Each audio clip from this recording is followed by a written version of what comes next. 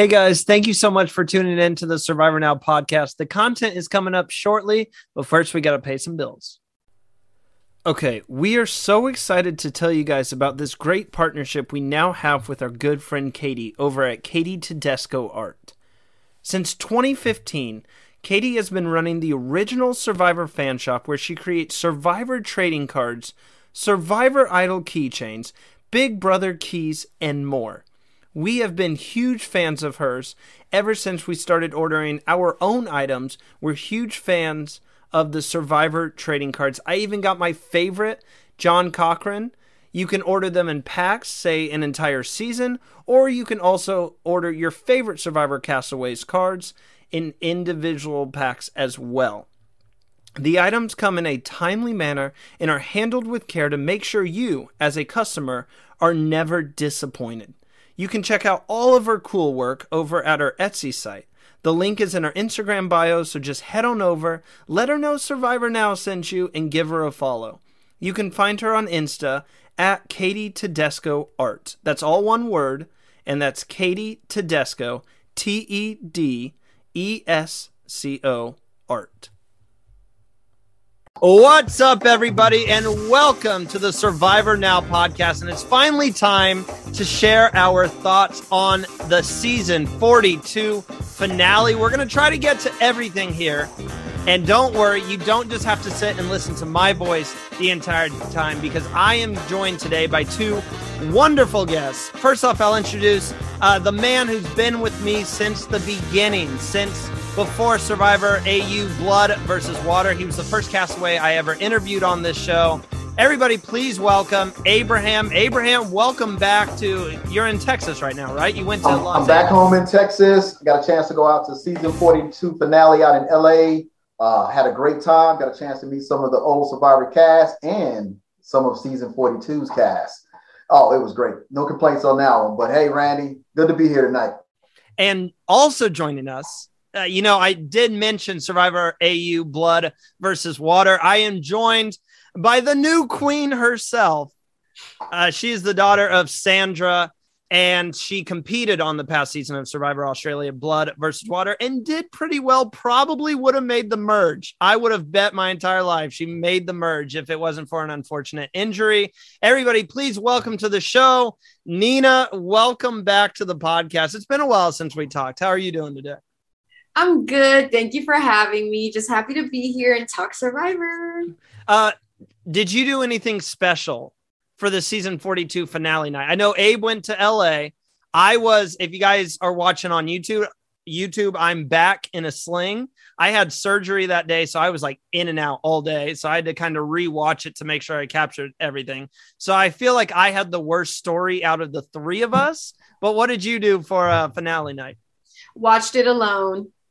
Yeah, hey, that's the best way to do it. I also watched it alone. Hey, you don't have anyone bothering you or anything, which is awesome. I'm happy you were able to watch it live, because we were talking about that, whether you'd be able to watch it live on Wednesday. Yeah, I was slightly delayed, but I definitely caught it. Pretty much as people were still talking about it, I was just finishing it up because I had gotten off of work, I think, that day. Mm-hmm. So I definitely got to watch it just slightly delayed. And then I called my mom as there was a break, and then she spoiled it. And I said, well, because I had no idea who was going to win, no idea who was final three, nothing like that. Spoils it. And I was like, so I'm just going to hang up. Oh, man, I would be so mad. My mom's done that before, and it's like the worst. But, you can't stay mad at them at all. Did you guys both stay after? Abraham, for you, stay after. Nina, I guess, stay up for you. Did you guys watch the after show, or was it once the show ended, it's like, okay, I've seen this season, time to move on?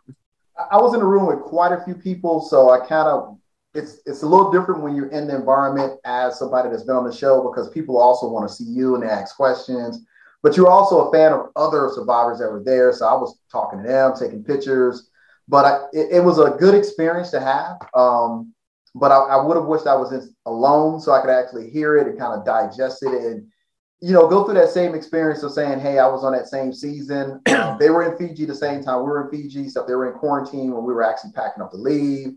So that was I got a chance to talk to some of them as the show was progressing on and they were coming down to the final five. So the whole experience in that aspect was great. but I would have traded that a little bit just so I could kind of hear and really hear what they were saying. I know we're going to talk about what some of the conversations were leading up to the final five and up to the final three. Real quick, Abraham, before I get Nina's answer to that. Call them out. Who was the coolest person, the coolest fan moment you had while you were meeting past players and stuff? Who's that one person that you lost your mind over? I'm gonna give you two. Okay, I'll accept two. I'll accept two.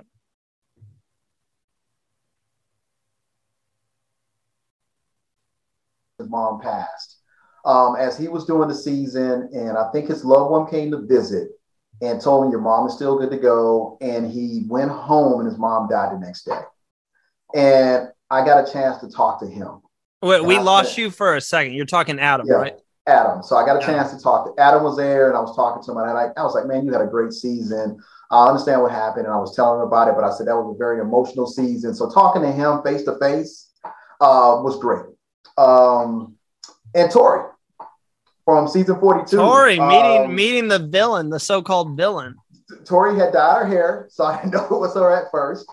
And it was just the way you kind of embrace each other for being on the show. Because I was like, hey, Tori, how you doing? She was like, hey, Abraham, good to meet you. I thought I saw you here, but I wasn't sure because when I was on the show, I didn't have a beard. Now I got a beard. And I was just talking to her, man, and just reminiscing about something that we all know about our season and things that have went on. Only 42 and 41 went through.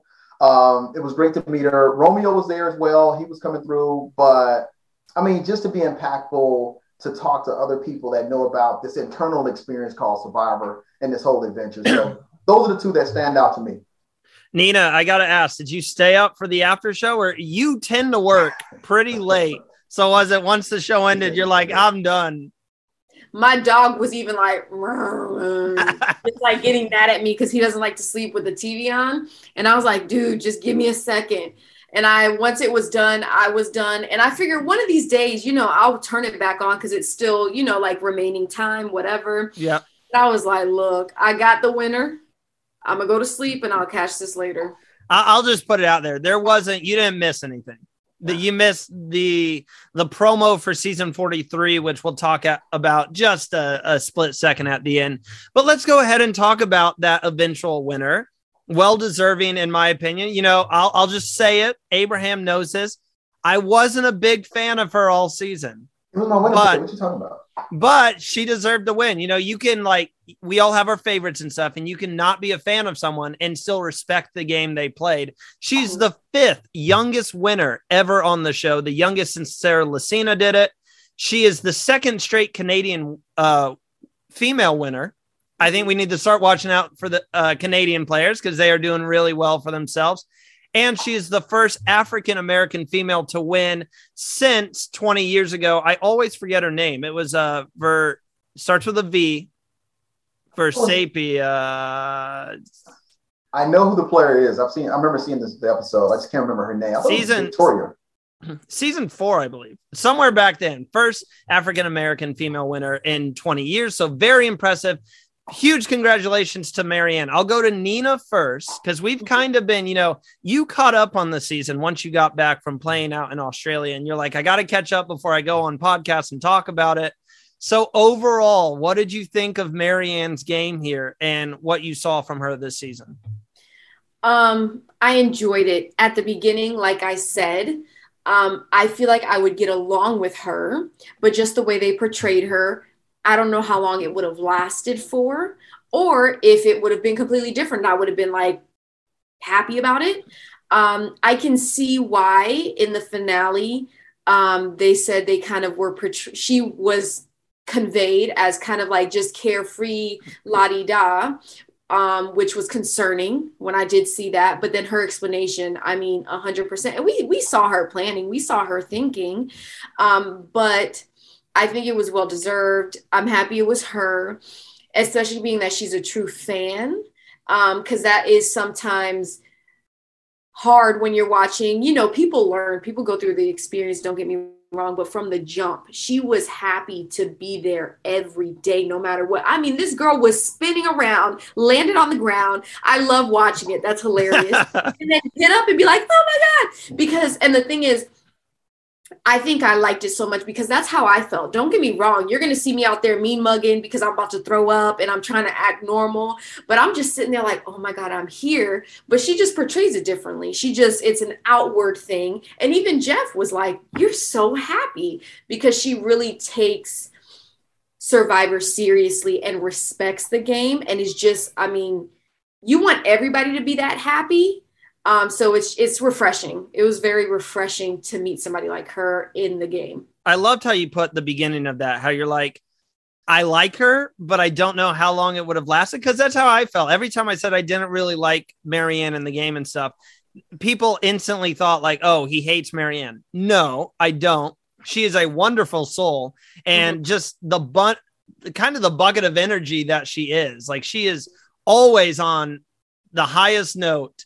And that was the thing for me is I'm like putting myself in the game and I can be a lot for people sometimes. And I know that.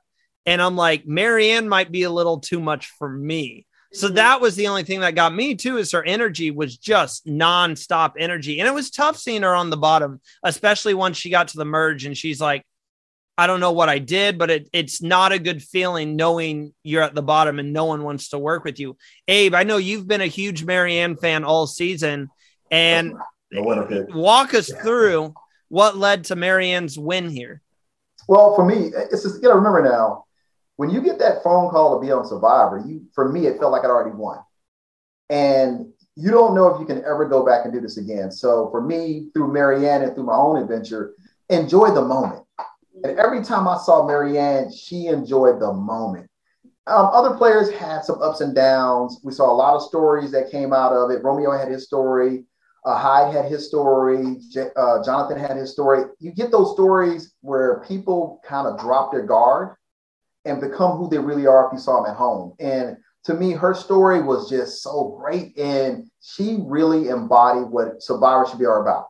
Play the game, but enjoy the opportunity and the experience because you may never come back and play again. And she did that all the way through. But I think she threw people off that way. She had gameplay in there, and we see that culminate because when you sit there and you got to convince people I deserve the title of Soul Survivor and I deserve the $1 million, it's a lot of things comes into play on that jury. Pettiness, mad, angry, and they kind of get away from the whole title of the show: outwit, outplay, outlast. That is the governing body. They did get away from that because it's no longer outwit, outplay, outlast. It's now whatever Jeff said, physical, mental, and strategic, I think is the new phrase he used. And that's the thing about it is the whole storyline is about that. That's Survivor itself. And to me, she outwitted people. She definitely outlasted them. And she outplayed them because when she laid out, which we're going to talk about later, her whole strategy, game over, drop the mic, she's done. It's funny you said that because that was the very next point that I was going to bring out. I'm sitting there, analyzing, trying to see what direction the jury is going to go. And I'm sorry, Romeo. It was between Mike and Marianne for me. I'm like, I just don't think there's anything Romeo could possibly say to convince the jury that he deserves this, $1 million. And I thought it was leaning more towards Mike. Actually, I'm like, Mike's going to end up winning this game. He's won it. Until Marianne had her final speech, and I haven't put up the Survivor Awards yet, and that is coming early next week for you guys to vote on it. You just go to the link in our bio on Instagram. But I think move of the season and not even close when Marianne pulls out that idol, and we were all thinking in our head, begging her to do it, please pull it out. And she says, look, I have this idol no one knew about. I didn't play it. She perfectly explained her game to a T. And at that point in time, it was a no-brainer for me. I knew exactly what was going to happen, and that was Marianne was going to win the game. I'm glad you brought that up because I like to go to Blood versus Water where they told everybody they had an idol. I was like, and then for the first half of our season, 42, they told everybody they had an idol. I think Drea would have still been there playing had she not overshared on everything that she had already gotten accumulated towards the game. She had enough stuff to go to the end, literally to get to the end. And it's just oversharing. I'm like, when do we start doing that in Survivor? Marianne played it to a T, found it, and pitting the two guys against each other I think it might have been a little different for Marianne if Jonathan was sitting next to her. But Mike and Jonathan had to earn their spots. I always knew that Marianne could beat Mike. And it's nothing to say Mike didn't have gameplay, but I'm still a little touched about that Roxroy thing. Because he always said he gave his word. And Chanel, he railroaded her about putting his name down doing a vote early on in the season. I was like, well, you just voted out Roxroy. So, I mean, it's just different aspects of the game. But to me, well-deserved, well played. I think we haven't seen a play like that where somebody really told the jury exactly what it took to win for her to be at the bottom. I think her being so descriptive is what's the most important also, because just even watching my season, Mark was very descriptive. Nothing against Chrissy or Shay, but he literally laid out points from day one. And the shared information. If you saw my season or if you ever watch it, you can literally see people throughout the season credit my mom saying, Sandra said, don't ever tell anybody. Sandra said, don't ever tell anybody. And what do? They tell people. And I'm talk all season long. And it's so frustrating because I never found anything. I wish I had. I'm sitting there like, oh my God. And I think that's something that got me in with Shay, because I told her I will literally tell nobody. Like, you will never hear that I told anybody anything about your idol, because Brianna told everybody about hers when it wasn't hers to tell, but she knew about it. That's what people do. And I'm sitting there and it's so hard because I have to watch my mouth and I'm like, can y'all be quiet? Like, why can't you just keep it to yourself? It's more fun that way, because besides Khan, I think Khan was what he did. I liked it. It disarmed all of us. It confused all of us. We had no idea what was going on until we watched the season. But Marianne gave a super, super descriptive step-by-step of what she did and why she did it. She held on to that idol without telling anyone and didn't have to tell anyone, which was even better, because I think a lot of people feel like they have to tell people about it to gain something when in fact they always lose something. So yeah, I was very, very impressed by her. And I'm really, really happy that she actually thought it through, because even if somebody felt like anything negative towards her, when she gets to talking, it's like you have to listen. There's no other choice, because you're like, holy crap. And then, imagine having one person saying one thing, and then here comes this person that you underestimated, and they come out with all this stuff. You can't do anything but respect them. And for me, that's the kind of person I would want to represent my season. It was almost like night and day for me, because I kind of owe her an apology in terms of I thought that's where she was going to lose her game. We saw many times throughout the season when Jeff would bring up something to her during tribal council, she would go on this long rant, and I would always sit there and I would be like, what are you talking about? Like, and Jeff loved it, and it's great television. And I'm just sitting there, I'm like, Marianne, stick to the question. So I thought she was going to lose it here, but it was so well said. Her final speech. Exactly. That's the word I was looking for. I'm not going to try to say it because I'll totally butcher it. But it was so well said. And it just shocked me. I just had to, if I wasn't in bed that day and just so lazy, I would have stood up and gave her a round of applause that she could have heard all the way out in Fiji. And it was an excellent performance. And I really don't think anything that Mike and Romeo said could even shine light on what Marianne did. And I think if you compare Marianne's final speech to Mike's, Mike lost a lot of people, especially when they started calling out his integrity and how he wanted to play the game with honesty. Basically, yeah, you see someone who had no idea what they were going to say, and you see someone in Marianne who knew exactly what they were going to say, and they came prepared. Here's the thing. The editing only showed Marianne as basically a goofy young lady.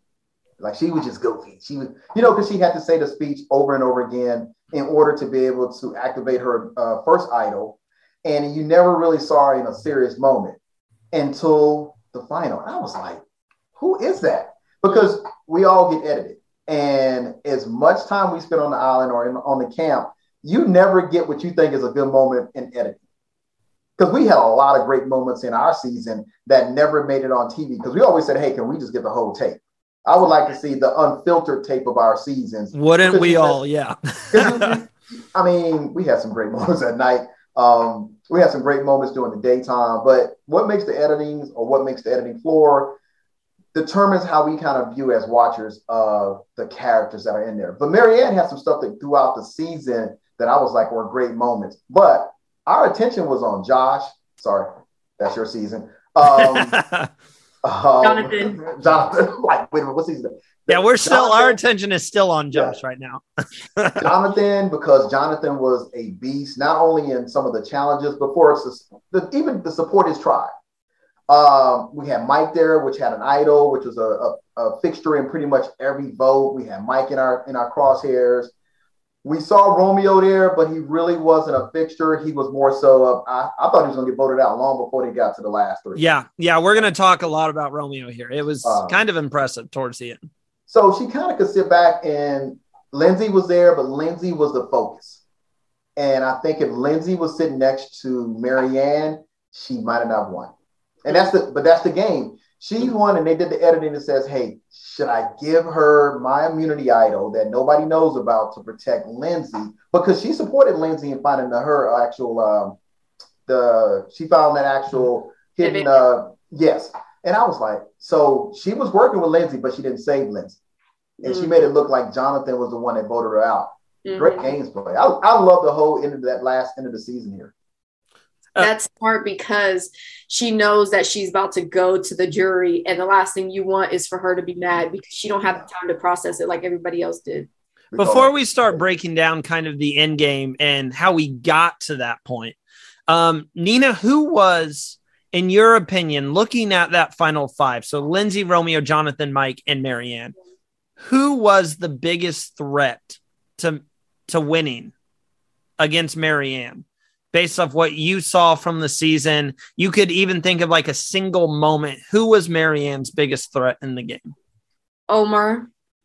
And I mean, there's always or should always be at least one player every season where you're just like, oh my God, like how did you not just think of it, but pull it off with such elegance? And then after him, definitely like her, Lindsay, and Jonathan.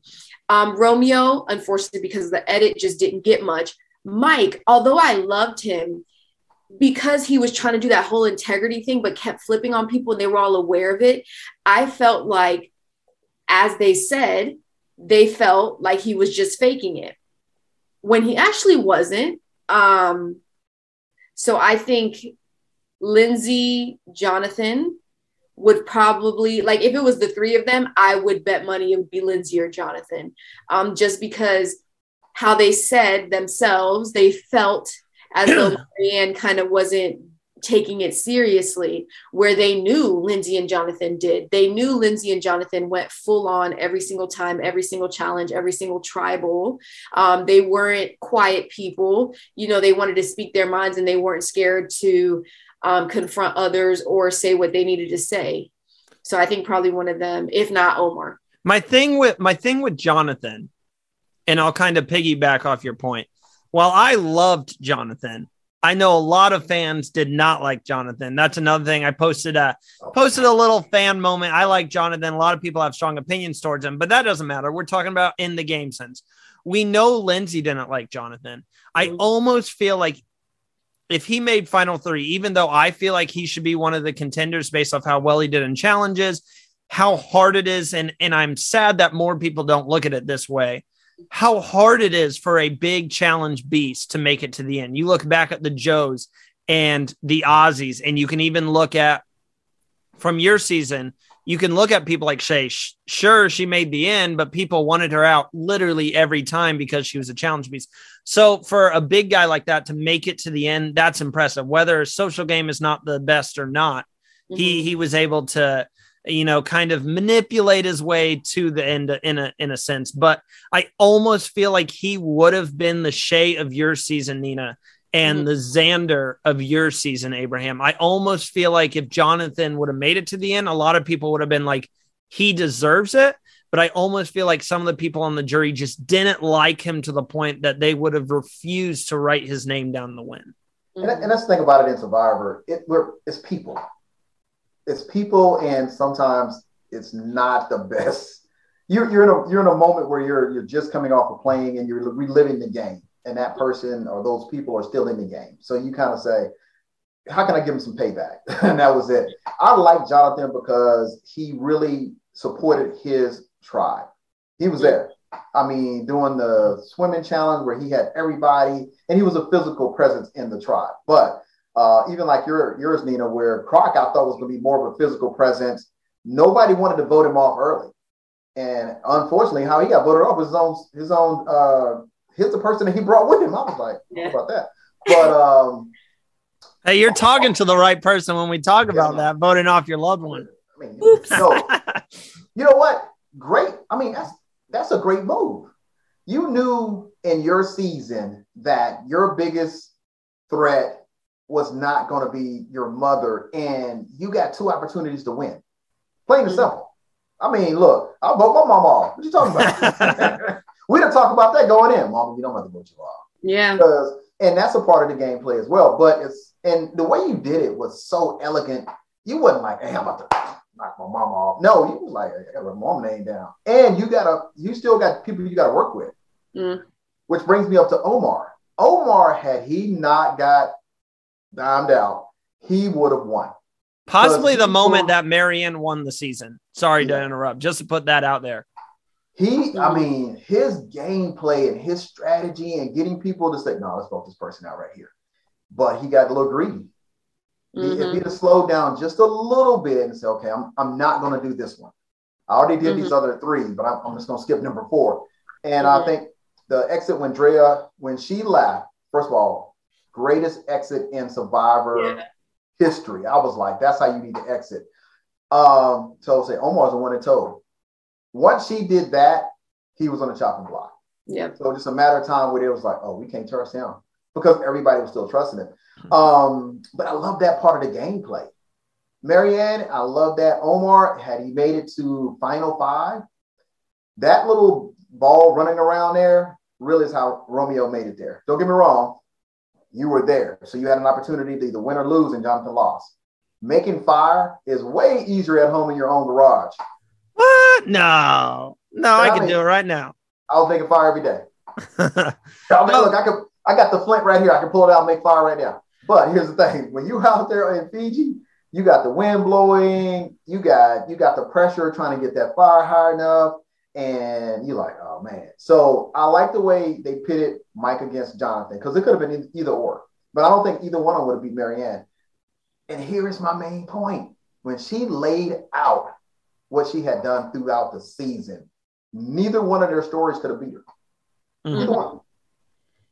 Well, let's talk about some of the twists and turns and how we got there. And we'll mention the fire making here in a couple minutes. But let's start off with, this is the 2nd straight season where I could theoretically, I've been mentioning it all year that this is basically season 41 part 2, but I won't spend a lot of time on that this episode. But we did get another final 5 immunity challenge advantage. And this is something that they've been pushing. And it's where you get a riddle. You have to unscramble the words, find out what that is, and then go and find the advantage for the immunity challenge. This wasn't even close. Lindsay just got it right off the bat and had 40 minutes to an hour. Who knows how long she was out there to look for this thing, while Marianne is like sabotaging everyone else who is trying to work together because she wants Lindsay to find it. My point is this advantage a little too much? Because I remember tweeting out as soon as I heard it was for the challenge, she only had to untie 1 knot while everyone else had 6. And I was like, that is a lot. That is a huge, like, basically handing you immunity advantage, which I was proven wrong. She didn't win the immunity challenge. So kudos to Mike there to get the win. But do we like this kind of final 5 immunity challenge advantage, or is it too much? When we get to the final 5, should we just let people play the game? And at that point, leave the twist out of it and may the best person win. Abraham, I'll start with you real fast because you actually partook in a season that did this. So what's your opinion on this twist? I'm gonna go at Nina's season because I think they had so many twists. I was lost for a minute there, but it's the game. She, like you said, she got the advantage, but she still didn't win. So getting the advantage doesn't say naturally you're going to win. It's just an advantage. But, and this is down to editing, you don't know how long she was out there looking for that. Because when you look at it, when they showed it on TV, they made it seem like it was the most perfect foot ever. I'd have still been looking for that foot because it didn't look like a foot. And here's the thing about it is you want to outplay somebody, and that's really outplaying. Now, here's where it let Marianne lead her to her win because she was rooting for Lindsay. That's why she didn't solve it. Now, we all know before we go in the game, there's going to be where you can look at the Australian Survivor, you can look at U.S. Survivor to figure out what type of games they're going to play. So if you didn't brush up on riddles, and I'll let you on a little secret, they give us riddle stuff before we get there in our little package. So if you want to work on the riddles and undo them and crossword puzzles, you're not going to be wanting to solve it because Jonathan couldn't solve it, Romeo couldn't solve it, and Mike couldn't solve it. Mike had the best idea. Hey, let's just try to help each other. But Marianne was like, no, I'm not going to really help these guys. And you could hear them get down to one word and couldn't figure out the one word. You got 3 people working on this and they couldn't figure it out. So kudos to Lindsay for finding it. But again, I love it, but she didn't win. Nina, are you a fan of this advantage, or is it once we get to the end of the game, just leave them be? I like that you had to earn it. When I heard 6 knots versus 1, I was like, dang. But then I saw the puzzle and I was like, matter of fact, like my mom has tiny puzzles. I think one of her friends named Russell from South Carolina sent them to her. And even them little tiny ones, because of the way those puzzle pieces are, when I first heard it, I was like, really? Like 1 knot? Like that's a little bit extreme. But then I saw the puzzle, and then again, it's the whole, it's part of the game. You can't expect anything. Like anything can happen. And it makes it more interesting. And I feel like because she didn't win it and Mike did, it gave it that extra oomph. Like he pulled, all the way from the back because Jonathan was running around bumping into people. She was coming up behind him. Mike was I think he was third. But still, it gave him that extra oomph. Now, if she had won it, it'd probably been like, oh yeah, okay. I think that's the thing is our human brains are like, if she would have won it, of course she won it. She won the advantage. It gave her the push. It gave her that bit. But because she didn't win it, we're like, holy crap, it doesn't even matter. He did it. So it's kind of a give and take. But I just like the fact that she had to earn it because there's other things in the game that, if it's handed to somebody, I feel like, come on. Yeah, but it did not look like a giant's foot. No matter how many times they draw on it. I'm like, I'm not going to see that rock and go, oh, that's a foot. Yeah. What's funny is like, I think it's Mike's tribe was our old tribe. And you kind of, as they walk through it, you start seeing different stuff. And it was like, well, what happened to all the stuff that was over here? And it's not, you could have walked around there for 15 or 20 minutes on that island and still not see anything that looked like a foot because the way it's kind of set up is you got pathways. And in those pathways, it's spider webs. I think Lindsay was the only person that I saw that looked like she ran into a spider web. But these spider webs were everywhere. And you're like, okay, if there's a spider web, there got to be a spider. And I'm like, no, this is crazy. I was in the woods looking for an idol, don't get me wrong, but I was like, it's treacherous up in there. For her to have to go out there and find it, and you never know how long it takes. Like, I know Shay and them and everybody found some idols, but you never know how long it's actually taking because they edited it out. This kind of gets to like Marianne's first like huge game moment in the sense of this was a key vote. Okay, this is a chance to get Jonathan out. He doesn't win immunity here. Lindsay's been gunning for him, but then everyone else is gunning for Lindsay, and Marianne has no desire to lose Lindsay. And this is what got confusing. I mean, obviously it works out in the end for Marianne, but she had that idol that she had to play. No one wants to go home with an idol as a souvenir, as cool as it is. Now, props to Marianne if she is looking at it like, if I keep this till the end, it's going to get me the win. But Nina, it was kind of shocking because she brought up the sense of, should I just play it for Lindsay so she doesn't go home? And we see her make the decision not to. Did that shock you in the moment that she didn't choose to play her idol and just kept it? Not really. I was kind of hoping she would keep it because not a lot of people. I mean, look at my season. People were getting sent home left and right with idols in their pockets. Like, I want to go home with it in my pocket because I chose to and because I didn't have to play it. So I think she made the best decision. I'm glad that she made it. I was kind of like, you know, on the edge of my seat, like, oh man, what is she going to do? I hope she keeps it, because the benefit was outweighing the risk, to me, because she kept it. She had it for her, argument at the end, her speech. And I mean, if she didn't have that, her speech probably would have still been good, but that gave it that. I mean, you saw everybody's physical reactions. And I think, like she said as well, weighing out the options and what we don't see, because Jonathan had a moment earlier in the game, and then she made a comment herself that a lot of the women don't like how he would talk to them around camp. Yeah. So it's kind of like, are you really going to take Lindsay versus Jonathan? So I'm glad she made the decision she made, and I was hoping she would make that decision because, yeah, it hurts, because they were working together, but you got to play your own game. Like she said, she, you know, had to really think about herself and not put other people ahead of her.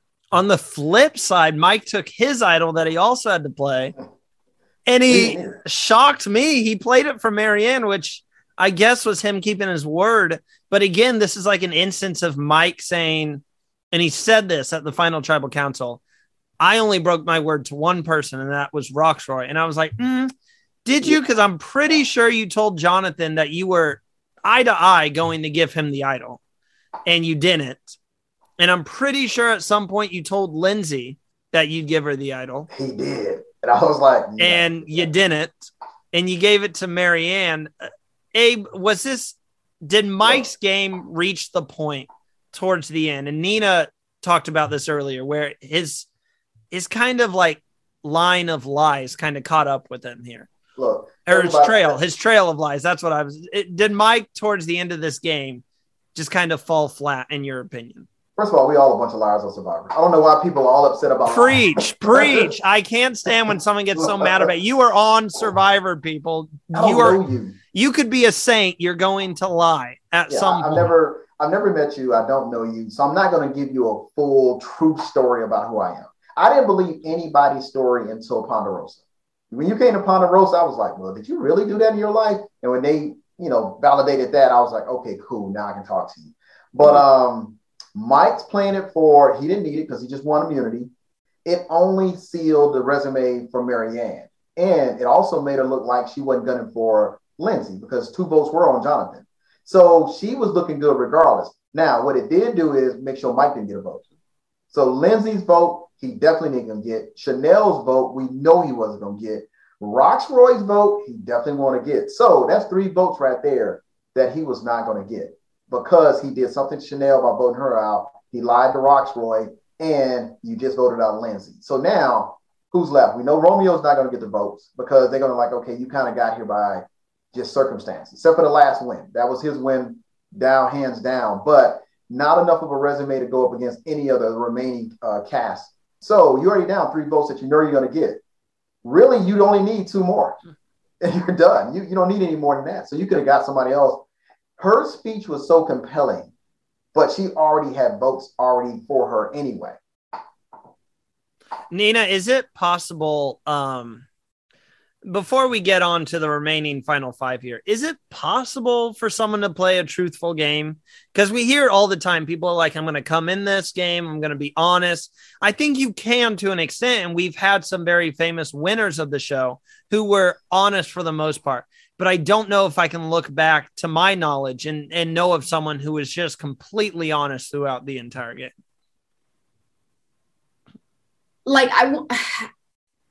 No, but I also think it's how you say things in a way. Is like, how can I say, I'll think about it. Oh, that's a great idea. Like, you're never giving that confirmation to anybody. You're never giving, that's what I think Mike messed up with. People always forget you have to face these people again. And if you're sitting there telling them we're friends and then you're not friends and you do something to hurt them, they're going to be upset about it. So rather than doing that, you should just be like, I like you. You're a cool person. Don't say you're friends. You're still saying something positive. You're still giving them an answer, but it's not, answer a question with a question or kind of answer with something else. I think you can be truthful to yourself. I didn't, and I can only speak for myself. I came out satisfied. Don't get me wrong. I went out a crazy way and I was very upset about it for a while. But at the end of the day, I loved my experience so much because I felt like I was true to me and I gave all that I did and I didn't do it completely hurting anybody. People are going to get blindsided. People are going to get talked about. People's names are going to get thrown out there. But I didn't hurt anybody personally. I kept it game. I didn't make it personal. And I think Mike was making it too personal. He was being so involved with each person that they took his word more seriously in the sense of relationship wise, not just, oh, Josh told me he got my back, we're good. It was, no, we had this deep conversation. He looked me dead in my eyes and said he had, that's where he messed up. He made it too emotional. Would you ever promise, and I think I know the answer to this, would you ever promise an idol to someone? You literally said promise. First of all, why would I even tell them about an idol? Promise, no. Give, to hold, to touch, to read, no. I literally sorry, I forgot his name just now. Oh, it was Omar. Yeah, he handed him the idol after he told him about Drea's advantage. Run off and read it by himself. Like Daniel, you're thinking Daniel. Yeah, the guy earlier. To literally read, no. You read it once. Especially when he's like, I need to read it again. No, no, you don't. What? Absolutely not. I wouldn't promise anything. And there's been people, and I had this experience firsthand. There was literally somebody who told me, hey, I'd never write your name down. Boop, done. Don't even want to talk to you. Talk to you. Because it's not true. And I think that's why I respected Shannon Ricard's relationship so much, because they legit looked at each other and said, it's going to come down to the wire one day. I don't know who's going to do it first, but good for you if it's you, good for me if it's me, and we're done. We're good. That's the whole point of the game versus people who promise to. I never told Josh I wasn't going to write his name down. You just can't. You can't in the show. You can't look at someone and say, throughout this entire game, I will never write your name down. It's a fluid game. If I do something. It's just timing. Timing, what was different was I wish we had 2 tries versus 3.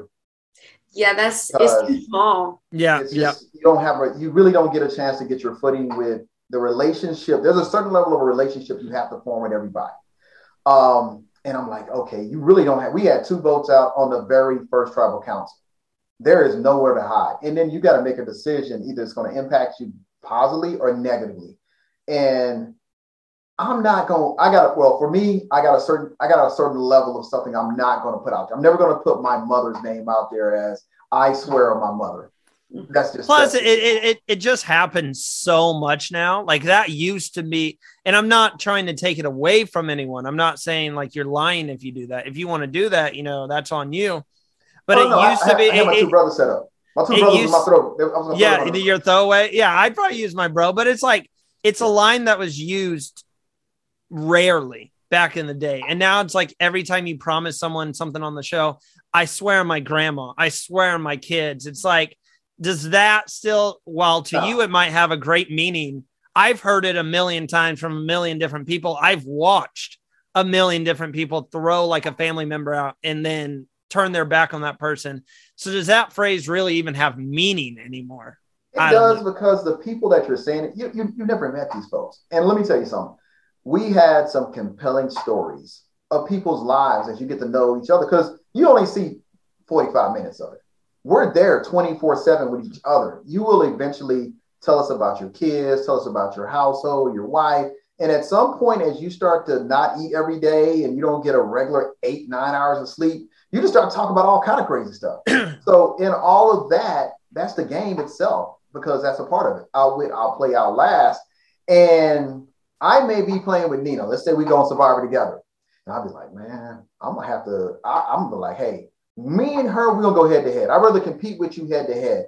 But I'm gonna tell her, no, not right now. Look at where we gotta go to. Let's get to the merger. Let's get down to the final five. Then let's battle it out. Let's be realistic about it. Now, I've only seen where one group has worked together, and that was with coach season, where they all worked together and they all actually made it to the end together. Usually what happens is somebody flips over or somebody doesn't trust the next person. Mike is a very stand-up type of guy in the wrong game because it looks like he's lying. And then when he hit Roxroy, it's like, okay, well, can we really trust Mike? So all those things comes back into play because now all we do, I don't know about for y'all, Nina, is talk about the game. That's all we do. You don't want to go get water. You don't want to seem like you're doing too much. You don't want to say something to offend somebody because in this moment of this game, that may be the difference between you getting voted out or how I came to my person to vote out. It was that I pointed out things that were not done. So I didn't have to say, I said it. I was like, hey, y'all saw her. She was on that raft. She wasn't pedaling. Hey, you saw her. What was she at in the challenge? I didn't see her. And they were like, I know Votes was like, hey, what's your strategy? I said, hey, we have to win or we got to vote. Yeah. Because if we don't win, it doesn't make a difference. And, they voted me out. The next person to come was Votes because now you got 3 women and only 2 guys. So now you have the upper hand. And the women said, well, we're going to work together. Mm-hmm. And sure enough, when they lost the next challenge, they voted out. The only reason Xander didn't get voted out is because Shan's tribe won their next challenge. Mm-hmm. I mean, they lost, and they started to have to vote each other out. If it wasn't for that, all the men on my tribe, Yasa, would have been voted out the same way we've seen in previous seasons where the women band together. Not to say it's always going to be some dynamics that you want to go with, either men versus women, young versus old. The best way to go is mix it all up and then say, okay, let's play. Mm-hmm. Before we get to the fire making challenge and, our opinions on that, I do have to say, I disrespected, I was just vicious this season with a lot of the cast members. Romeo, the last show I did with Will Abraham, you weren't here, but I kept saying all episode, who's that? I don't know who you're talking about because he really was under edited this season. And there's always one, and it's so sad. And he was just playing from the bottom, and it's impressive. It's the exact reason that in Survivor AU, Blood versus Water, I would have given my vote to Shay. My vote, as well as Mark played, and as much as he deserved it, I thought it was more impressive that Shay was on the bottom throughout the entire game and made it to the end than Mark being in the majority alliance for most of the game.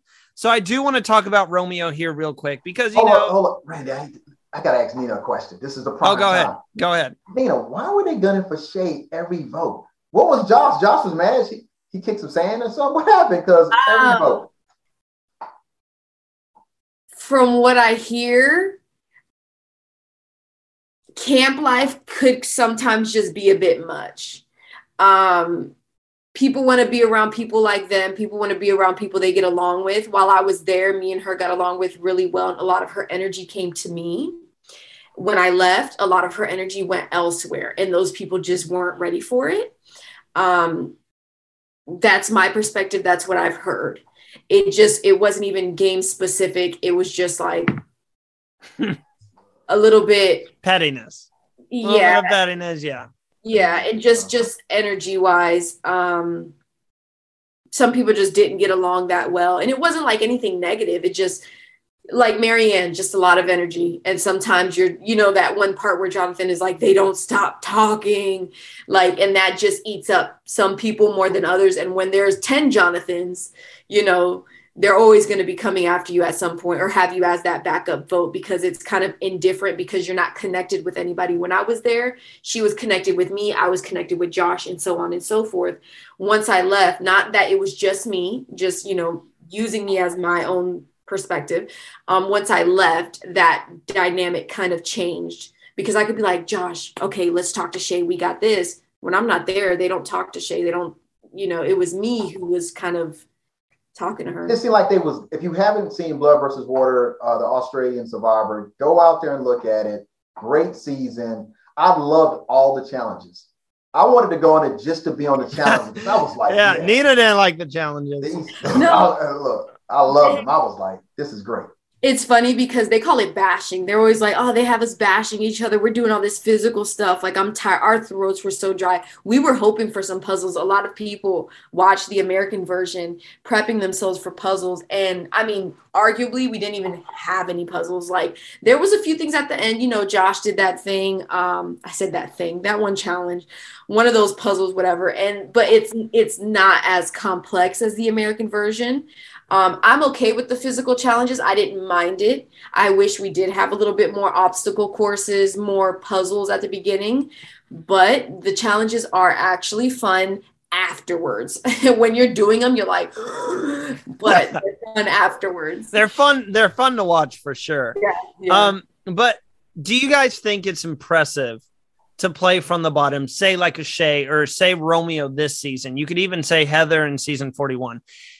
Is there really a lot of emphasis on the title of GOAT, which in Survivor means a whole different thing than if you're looking in terms of like sports, you know, GOAT's the greatest of all time. But in Survivor, if you're a GOAT, you get carried to the end.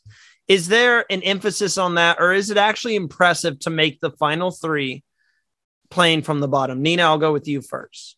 So if you ever watched Survivor AU season 6, Brain versus Brawn, George is an example. He played from the bottom, but his strategic game was on point. People were coming after him every single time, and he compelled others to play with him at that vote. So playing from the bottom, I think it just depends on who you are. Unfortunately, how your edit is, but if you were there, how it is. So is it just talking about Romeo because that's this season? He said his name was always thrown out there just as a scapegoat because they didn't care whether he went or not. So is it impressive that he made it to the end? Yes. However, my thought always goes to George because I'm like, he was fighting though, not that Romeo wasn't. He was just playing a complex game that compelled others. So him fighting from the bottom was literally like knuckles bleeding, where Romeo maybe threw out, you know, they said like you threw out some random votes. Like you say you were. Well, he mentioned too, he mentioned at times, it's funny you say that. He brought it up and he was like, I'm just going to sit here and let the big dogs take each other out. So, I mean, you have a point. He mentioned that multiple times that he was just going to lay back and let everyone else take each other out. And I get that, but just as a player, somebody who tries their best to not go over the top, but to do everything I can, that's not my favorite. If he had said 2 or 3 things like, yeah, I let them do that this time because I could see them doing their own thing. They were butting heads. Why interrupt? But I did A, B, C, D. That I get, but just sitting there every vote, that doesn't really sway me because you say you're fighting from the bottom. How? Tell me how. It's you know what? You have to be able to phrase stuff in this game of Survivor. And he couldn't phrase his narrative because he really, I think, got caught up in the emotional part of being at the bottom and could never really get his footing. Like, for instance, Hyde had great footing. They just got him. You know, Omar, great footing. Omar was never a threat. He never won any of the immunities. He just had a great strategy for the game, and he played it. So he could go back and say, no, I'm the one that did this vote here. Mike wasn't a killer on the thing, and Mike really was kind of just going through. Really what Mike had going for him is they said he had immunity idol, but they never tried to flush it. The only person I think ever voted for him originally was Chanel, and that was kind of like a throwaway vote. And here's the thing about it is, if you can phrase it and have something to actually phrase it on, which Romeo didn't, he got there, and I got to applaud him because that last challenge, he won outright. Mm-hmm. Nobody can take that and say, hey, no, you won that outright and deserve to be there. But as far as do you deserve to be the sole survivor in comparison to the other 2 players, he was legitimately third. I mean, there's no other spot for him. And he made it down there. I'll applaud him for that. But Survivor is so finicky to the cast. Like, for me, I would say that if I was on season 42, I would have made it to merge because they respected the strong players. They wanted the Jonathans, the Rocksroys, the Mikes. they were like, no, we want to keep them out there and want to do things. With mine, they were just gunning for everybody. They didn't care. Everybody got the hit. And every season is different. You got a group of people that have seen the game and have different perspectives of it, and they bring them all together. But do you want to play the game or do you want to win the game?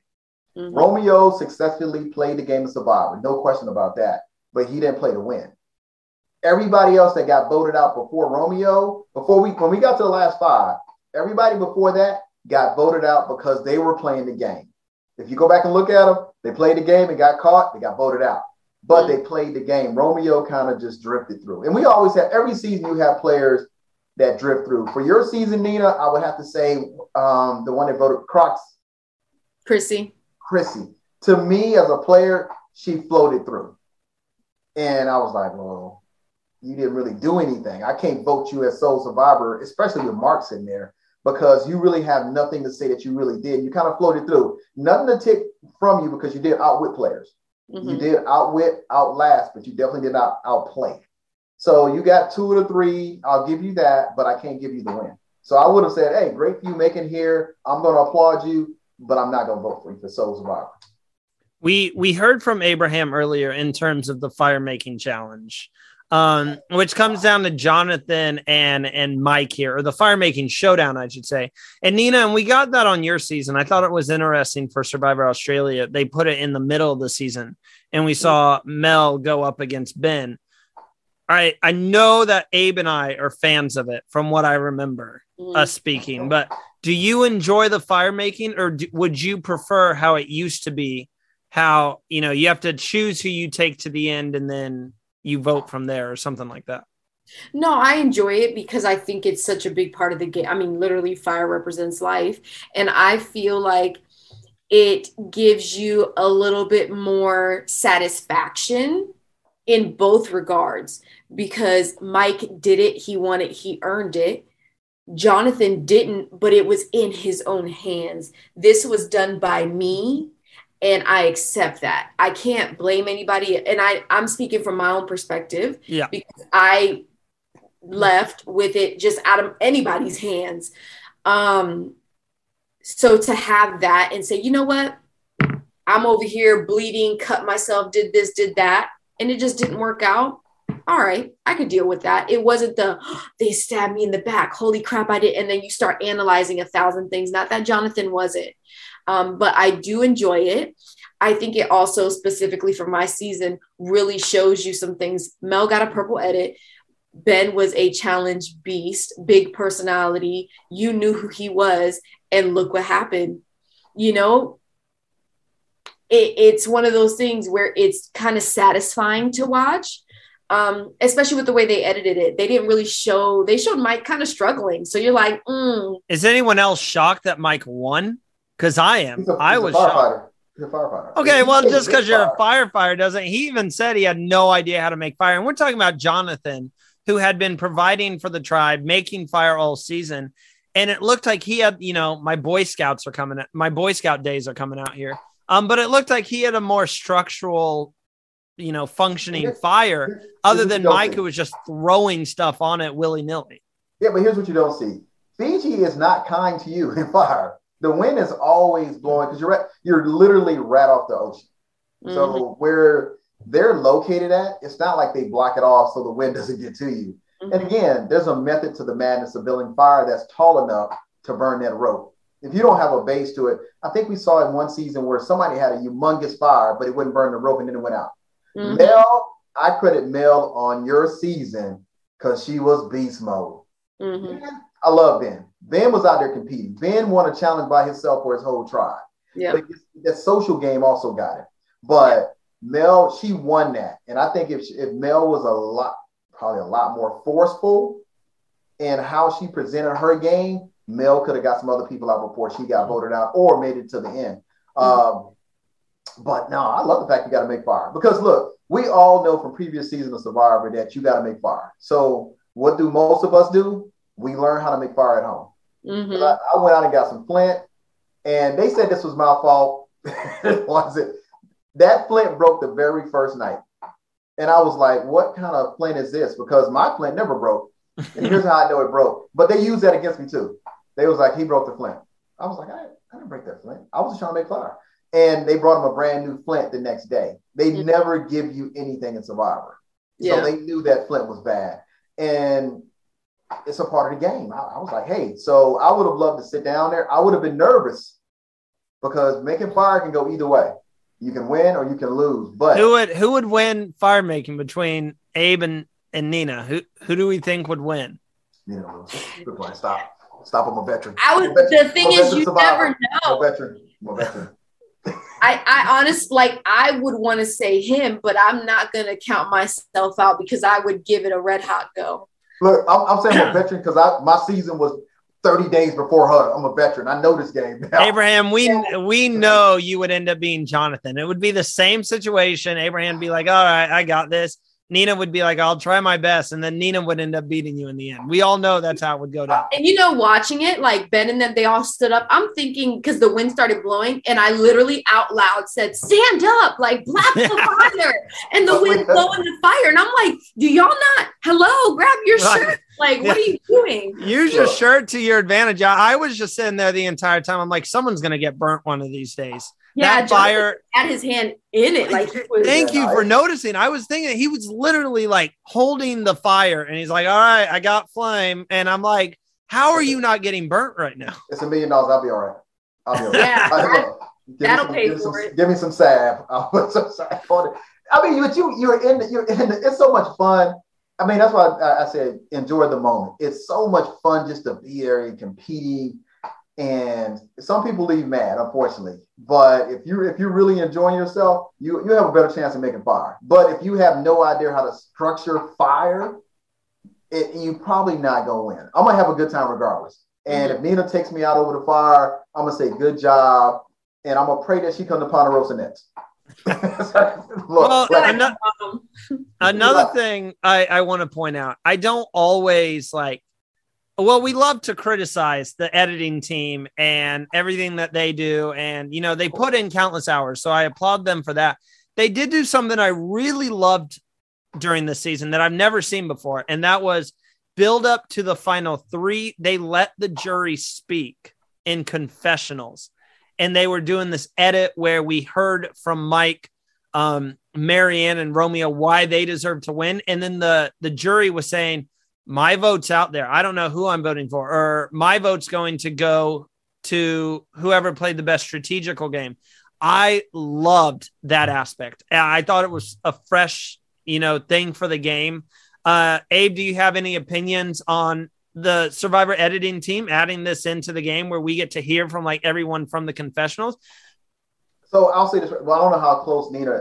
One, I want to applaud the crew that films both shows, because you never see what we put them through. We were making fire and it was smoking and they was dying, but they was still hanging in there. They're on the same boats that we are when we got to do stuff. So I got to applaud them for the work they put in. But the distance between your voting and your voice is not that far.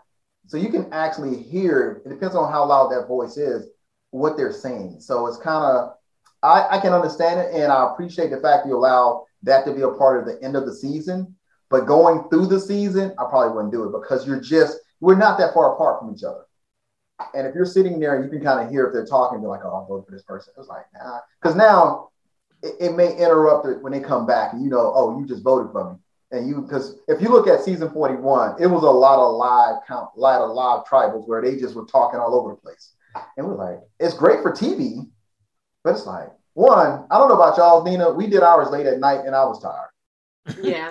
I was like, Abe keeps saying that the first tribal he went to, he did not care what they were asking him, and he was just so tired. Yeah, think about it. I was up. I don't know. We got up when the sun came up, and we went to bed when it got dark. Yes. The only difference with us is because of COVID, we had a lot more pauses because my mom was like, what the is this? Because for her, everything keeps going. For us, we had a lot of pauses. So, for example, I didn't know the times until later on, but I'm just going to say something like 5 p.m. The sun is still out. They would take us. We have to kind of sit somewhere to wait. And then the sun goes down. Like you literally watch the sun go down. I would sit there and stretch. I'd take a nap, all this. Then you wake up and it's pitch black. So you're kind of like half asleep, half awake because you got a little nap or something. And then we go to tribal. So my mom was like, no, we would just strategize, make our way to tribal and start. For us, it was strategize, pause for a few hours, then go to tribal. Well, let me ask you something, Randy. You think we walk the tribal? Oh, no, I know you guys don't walk to tribal. I know you don't walk all the way. So think about it. I know the behind the scenes. I'm a nerd when it comes to this. I know the behind the scenes of this game. So we look, everybody played the same game. Please don't throw up I don't want to be the first one to throw up on a boat. Because once you get sick, you're sick, especially when you're on a boat. And now you have to go sit there and try to look like you're engaged. But you've gone all day. We woke up, we didn't even know what time it was. Let me ask you a quick question. How long did you have to get to acclimate to the new time? Were you already in Australia for a few weeks? A month. A month and a week because of delays. It would have been 2 weeks quarantine start filming, but they had a bunch of delays because COVID was popping up here, and Australia did not play. Like even for us to get in was a headache. They did not play. So we had a huge delay, but it kind of worked to our benefit that I actually was on schedule. It wasn't just jump over there, figure it out. It was, okay. So we did 3 days of napping and then never nap again. So we adjusted quickly, but we had a whole month and some change to actually just be like, okay, this is cool now. So what's funny is the news channel that we could pick up in the resort was Australians News. So we knew kind of what the pandemic was and what was going on as far as getting the shots over and things like that. But we were there for almost 3.5 weeks before we had to start filming. But since we were basically in a large bubble with everybody, everything was like, bam, we were gone. Every time when it started, we went straight on through until it finished, which made it a lot better. But it's a little grueling, and you go and you get up at probably sunlight, which is maybe we'll say 6 o'clock. Mm-hmm. You go through, you do the challenge, and then you're up all day doing whatever. And then it's not like it's 8 o'clock. It may be 10 or 11 o'clock. And you're like, I got to just try to make it through this and look the part. Yeah, for you guys, I could see only because we had that pause. So anytime before tribal, we knew, all right, we could probably take a nap or stretch or something because there's no talking. You can't because it's cheating. You can't do that. So I took advantage and I took naps. Oh, so y'all couldn't talk? Y'all couldn't strategize? Yeah, in that pause. Oh, that's different. And my mom was like, what is this? It's just, you wake up, there's always a camera there. You wake up, and when a group comes, all right, yeah, we're about to go do something. It's not an off day because you guys were on every day. But, for us, because it was so long, we would have off days. Then you're like, all right, today's not an off day. Let's hurry up and eat and get our rice going, get our beans soaking, whatever we needed to do, get dressed, clean your clothes, go to your challenge. If you lose, you come back, you strategize. And then it's like, stop talking. And then you get taken to tribal, and then you wait for the sun to go down, then you start tribal. Yeah, the only time that you weren't a part of some type of strategy is when I forgot what they called them, but we basically had to go film stuff. So if you ever look at Survivor and how it works, and they got these videos of people talking of stuff that's happening, they're actually doing that within the game. But what it hurts you is Nita may be gone and me and Randy, we're together. We can strategize still. And Nita may come back 5 minutes before we got to actually go to tribal. Well, you do your confessional. Yeah, confessional. We have to do the confessionals. And you're like tired because you just came from a challenge. You wiped out. You only ate for y'all some rice. We didn't have any rice. You're drinking coconut milk. And you're like, man, I don't want to talk to y'all. But if you ever go back and look at it, I am happy all the time. It's like I would walk down the path to doing my confessional and I'll be dead tired. Yeah. When they turn the camera on, I'll be like, hey, what's up? What's going on? Then I'll be going back down tired. Survivor is a wild in what you don't see in order to make the actual show work. But I didn't know y'all do real live pauses because I was like, no, we just go. Yeah, and because of COVID, it caused that because they have like laws against labor stuff.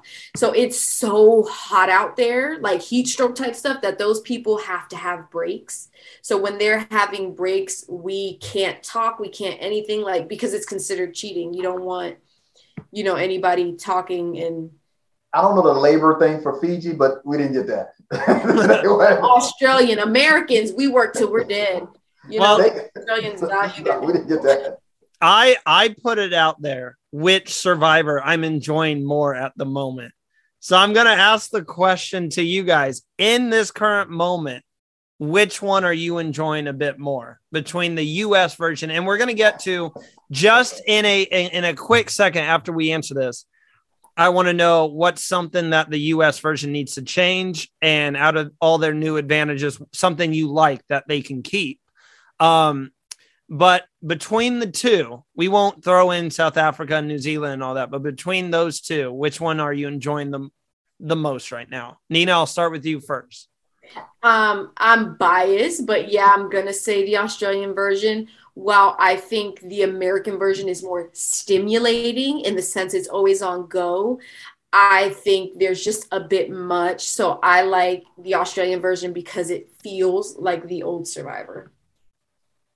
I'm a fan of the old Survivor. There was we really didn't grasp the shot in the dark. We did, because we had never seen it before. We kind of couldn't. It didn't factor into our strategy for Survivor.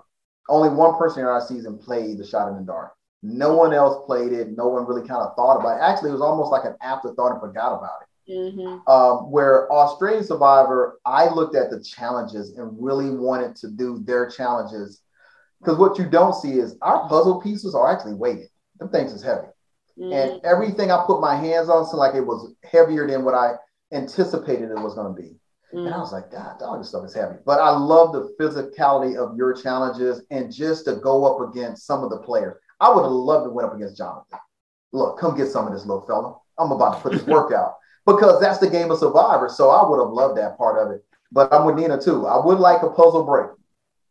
And I'm probably like Jonathan. I'm not good at it. I'm good at puzzles, but I'm like, I don't really care about the puzzle. But I just wanted to sit back and get, when you're going through it, I don't know about y'all, we was winded.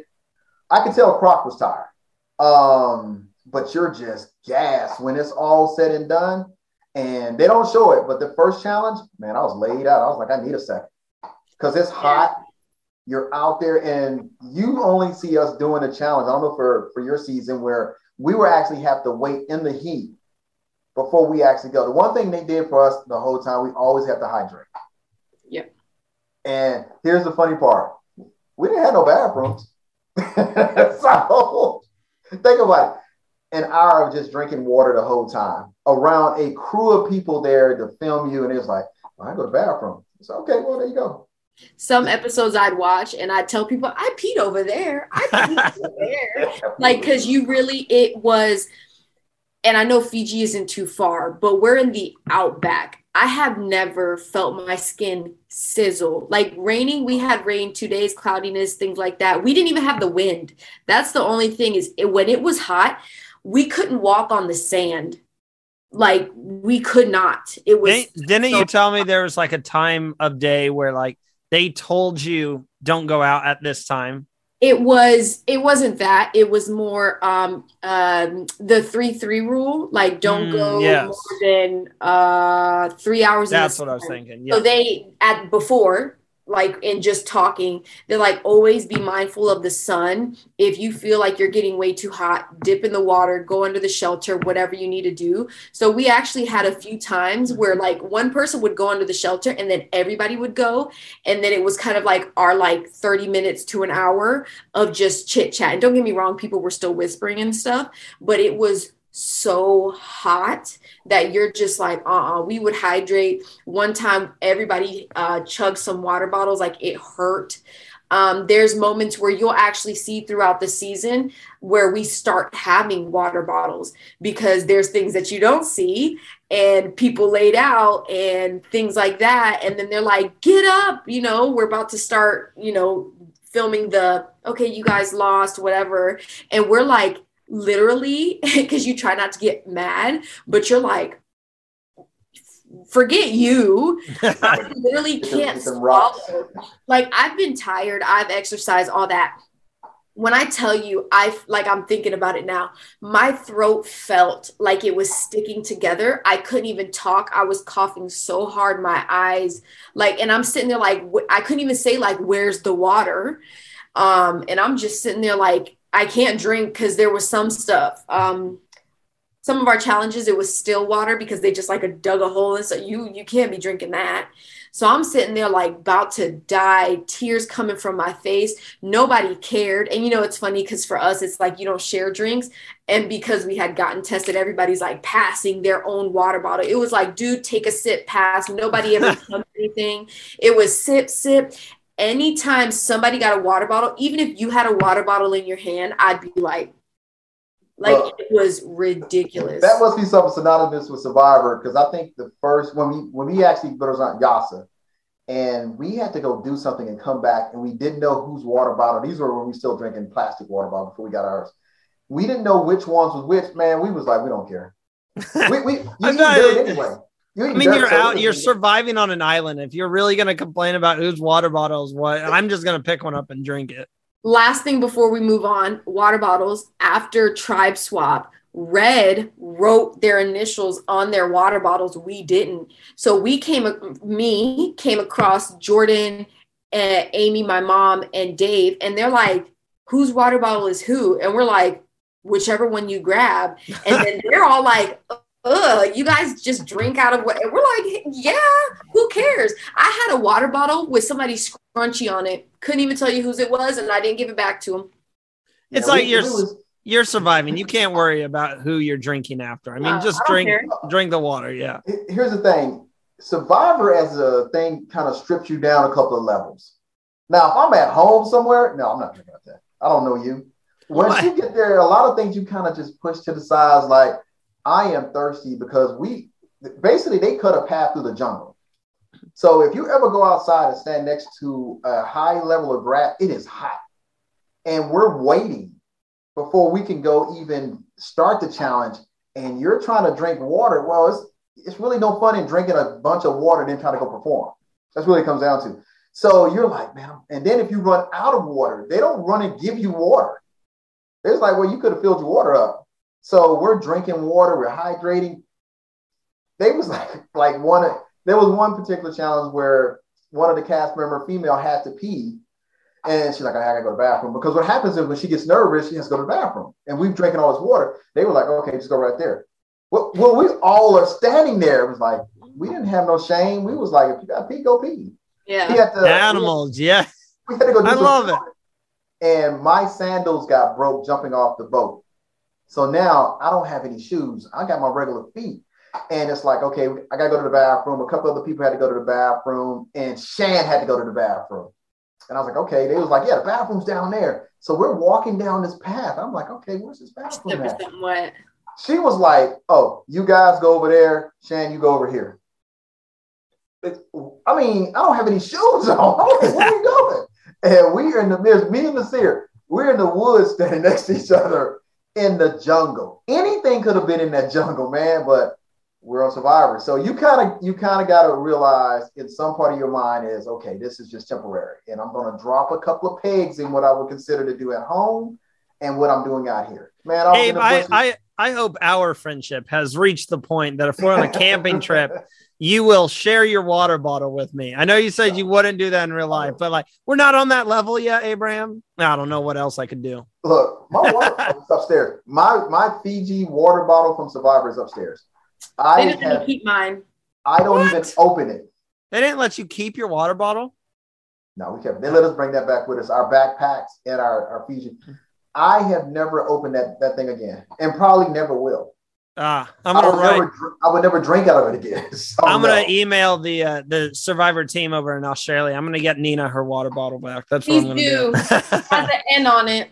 Oh, that is terrible. To kind of wrap up the season 42 talk. And by the way, I have loved every moment of this. Kind of going on a tangent about like our previous seasons or your guys' previous seasons and stuff. I tell Abraham this every day. I am blessed beyond belief to be able to start this podcast. Just started it last August. It was just something I was recording on my phone, and to have the opportunity to have past Survivor castaways come on to the show and share their experiences. You will never see me complain. I don't care if we say one thing about season 42 and the rest of the show is just us talking about Abe's favorite bathroom stories from the island. Oh, but Nina, y'all have bathrooms. Look, let me rephrase that. I read the article about the environment for New Zealand. Mm-hmm. And I'm sorry, New Zealand and Australia. The environment for Australia. That is the reason why they structured your game a little different from ours. We had names. We had names for our stuff. We had names and we had specific areas. So at night, don't get me wrong, you pee wherever you pee, but during the day, there are areas that you specifically go to do business. Yeah, so they would. No, I'm making my own. I'm making my own spot. If I go on the island, I am making my own spot, and everyone's gonna know. So I don't know about the darkness of Australia. It is dark on that island, and on the safety side of it, there are holes that the nocturnal birds that live there dig those holes. Mm-hmm. Well, you can't see the path. So if you accidentally kind of walk off the path, you will fall in that hole. Mm-hmm. And you will be going home because you don't broke your leg. I mean, I'm like, what is up with these holes around here? But you got to be cautious of that, especially at night. But the ocean's right there. And I got up one night and it was pitch black and I was tending to the fire. But I could never see what I was picking up on the beach for wood. I'm just sticking my hand down in the moonlight. So yeah, we had our first 2 nights, I think, were pitch black. When we came back from tribal, because we were the first ones who had to go, we had to put our torches up and they got mad at us because we put them in the wrong spot. But all of us were like, then we kind of, they were like, well, we can't see. What do you want us to do? And then they're just like, well, this is where they go. And that's it. But then we had a full moon. When the full moon was out, we could see. When it wasn't, we couldn't. But the thing is, you just kind of follow who's in front of you. And I will say, I try to be quick. Blue Camp had a very long walk, 10 to 15 minutes. They drew the short end of the stick, is what you're saying. Blue Camp was closer to challenges, but longer to get to camp. Is this the initial blue or blue 2? Initial blue. Okay. There was a lot of ups and downs and going around corners and stuff. Specifically, the first up and down, if you slipped, you're slipping on rocks and stuff, God knows what. And then you kind of see a little bit of a clear path, and then you have to kind of walk. Sometimes we had to walk in water, sometimes we didn't, depending on which way. Red 2.0. They had a shorter walk, but a steeper walk. No, absolutely. I would take the longer walk than the steeper walk because it was you couldn't, your torch. Oh my God. I didn't know how big torches were in real life. And so you're trying to walk and use it like a cane. You're hitting the person behind you. You're hitting yourself in the kneecap. You're walking thinking it's high enough, but it's not. So it hits a rock and jolts you back. Red Camp, very steep. Blue Camp, very long. That torch is heavy. There's a lot of hidden things that you don't know about the show. You be like, when you see us walking into tribal, 9 times out of 10 you'll see me like this because they pour all that stuff in there and they're like, don't tip it over, it might spill or something might come out. So I'm holding it like this, my arms are shaking, that thing is heavy. I was always wondering about the shorter players, I think Sam in particular, she always had it over her shoulder and it's 2 times her size or whatever.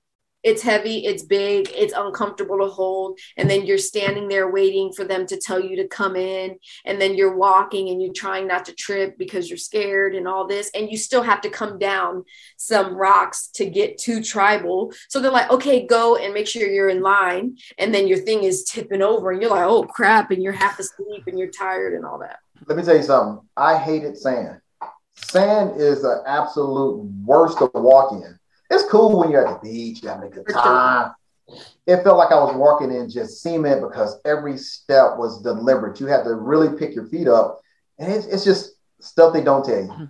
Yeah. But I'm going to go back. I don't care. If they say go back tomorrow, I'll be like, I love that saying. Real quick, funny story on my end about the whole sand thing. For Christmas time, I got my mom this like Bath and Body Works box. It was like a box with all these soap and shampoo and everything. Soap. Yeah, soap. Yeah, it's a combination. I'm trying to invent it. But no, there's this lotion, and it was like some gritty lotion. We had no idea what it was. Like this box that I bought, I had no idea what was in it. It was just like a Christmas box. And kid you not, my mom was like, do you even know what you bought me? I'm like, honestly, no, but I hope you enjoy it. And it was like pure sand. This lotion, I kid you not, when you squeeze it out, it is sand. Mm-hmm. And it's supposed to have some like exfoliating. Exactly. It's supposed to be good for the body and stuff. And she wouldn't use it. As soon as she found that out, she's like, you want me to rub sand all over my body? And I tried it. I'm like, okay, if you're not going to use it, it's got to do something good for my skin and everything. And it's, yeah, I'll just say I can imagine it was not fun dealing with sand 24/7. Well, because sand gets in everything. It gets in, yes. And the only time I liked the sand was after challenges. When I tell you we were dripping sweat, we were sticky, we were nasty, I would rub everything. Like Jordy specifically his back was pink, swollen, peeling like nastiness, and you just rub the sand and it gets all that dead skin off. You're like sticky and nasty, and because it's so hot out there, it's like never ending. So you shower in the morning, you shower at night. That sand made me feel clean, but it was a headache any other time. Yeah, I was just dirty. I just faced up. I was like, yeah, you're just gonna be dirty guy. Because the way it was set up, I was helping put the shelter together while the other two guys was doing the water challenge. Yes. What I didn't realize was how physically demanding it is to drag the bamboo. So my arms and my forearms were killing me.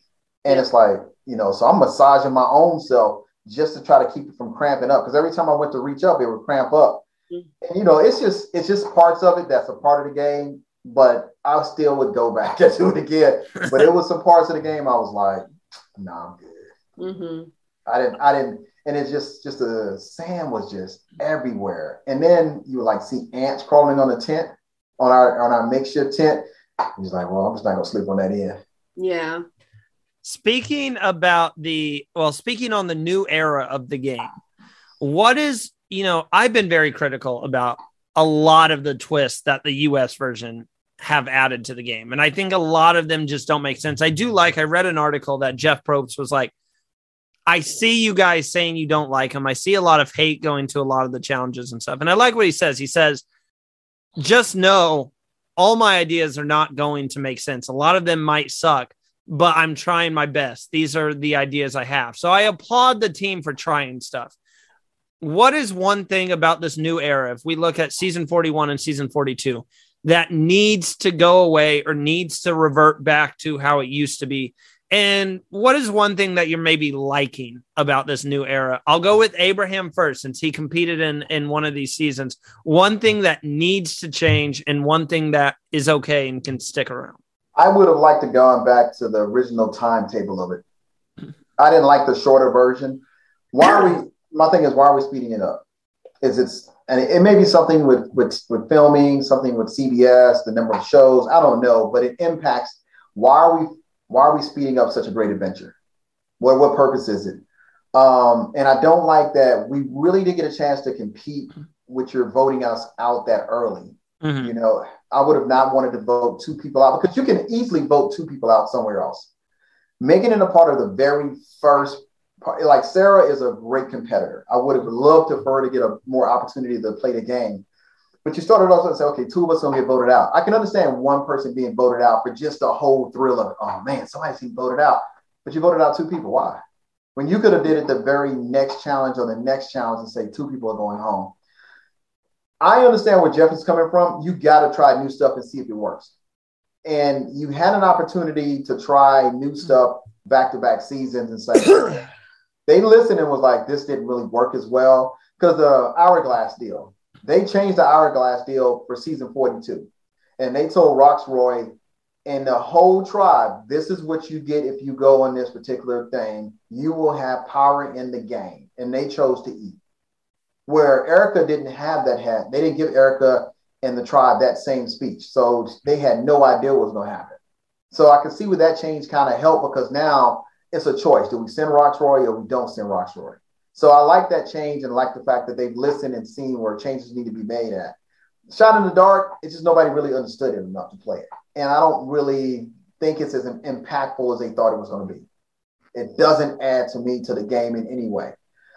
We didn't play it. The next season, 42 played it, but really, what do we get out of it? Because everybody that played it still went on. And if you got a game where it's a game of chance where Deshaun has to pick 1 out of 3, that's more impactful and exciting than the fact that this piece of dice, unless you change that shot in the dark and how it's played, just take it out. I don't think it should. We shouldn't even see it in 43. Mm-hmm. Nina, go ahead. Something you like about it, and then something that you think just needs to change. I like the steal an advantage or idle, steal a vote. I like that because it adds, because people share so much. Like, I feel like it makes you want to, like, especially nowadays. Yeah. Yeah. I like that. Because also I think I like it so much because of how Omar changed it. So it gives a different layer to the game. I don't like, even though they changed how it was structured, the hourglass. I would have preferred he solved a riddle to figure out where it was. Mm-hmm. Like, I don't like things being handed.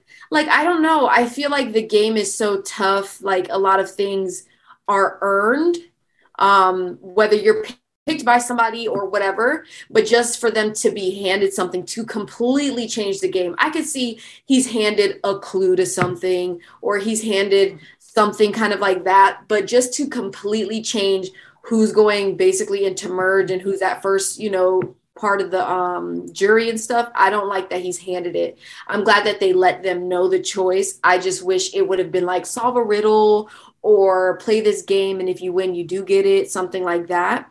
The dice, again, don't really agree with it. Yeah. The whole Deshaun thing. And Lydia? Who? It was Lindsay this season, the do or die advantage. Yeah. It's like to have someone's game.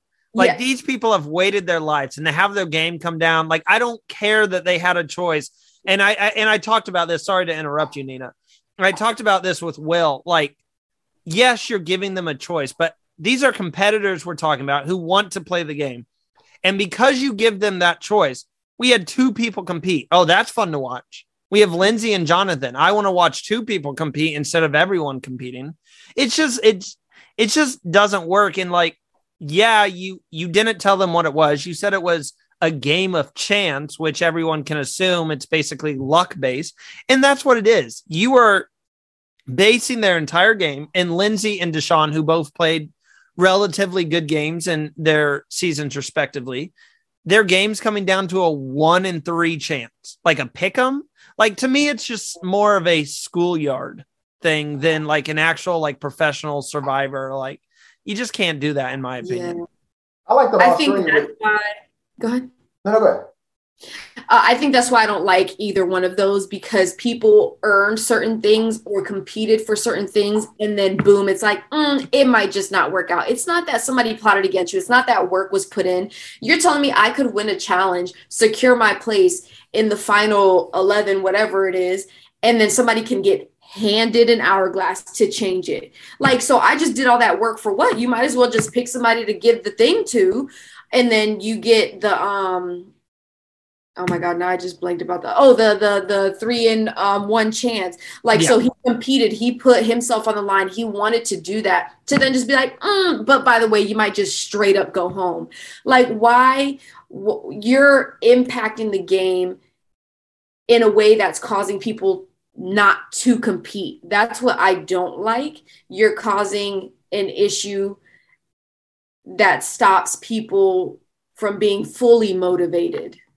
And that's what turned that they didn't like the hourglass at all. One thing I will like, and I like to keep it because it adds another layer of strategy, is you have to say the saying in order to activate your immunity idol. Because Marianne had a blast with that. I mean, because it sounds so crazy, it didn't sound like it was crazy. But to activate all the immunity idols, everybody had to say it. I think that's really playing the game because you're waiting.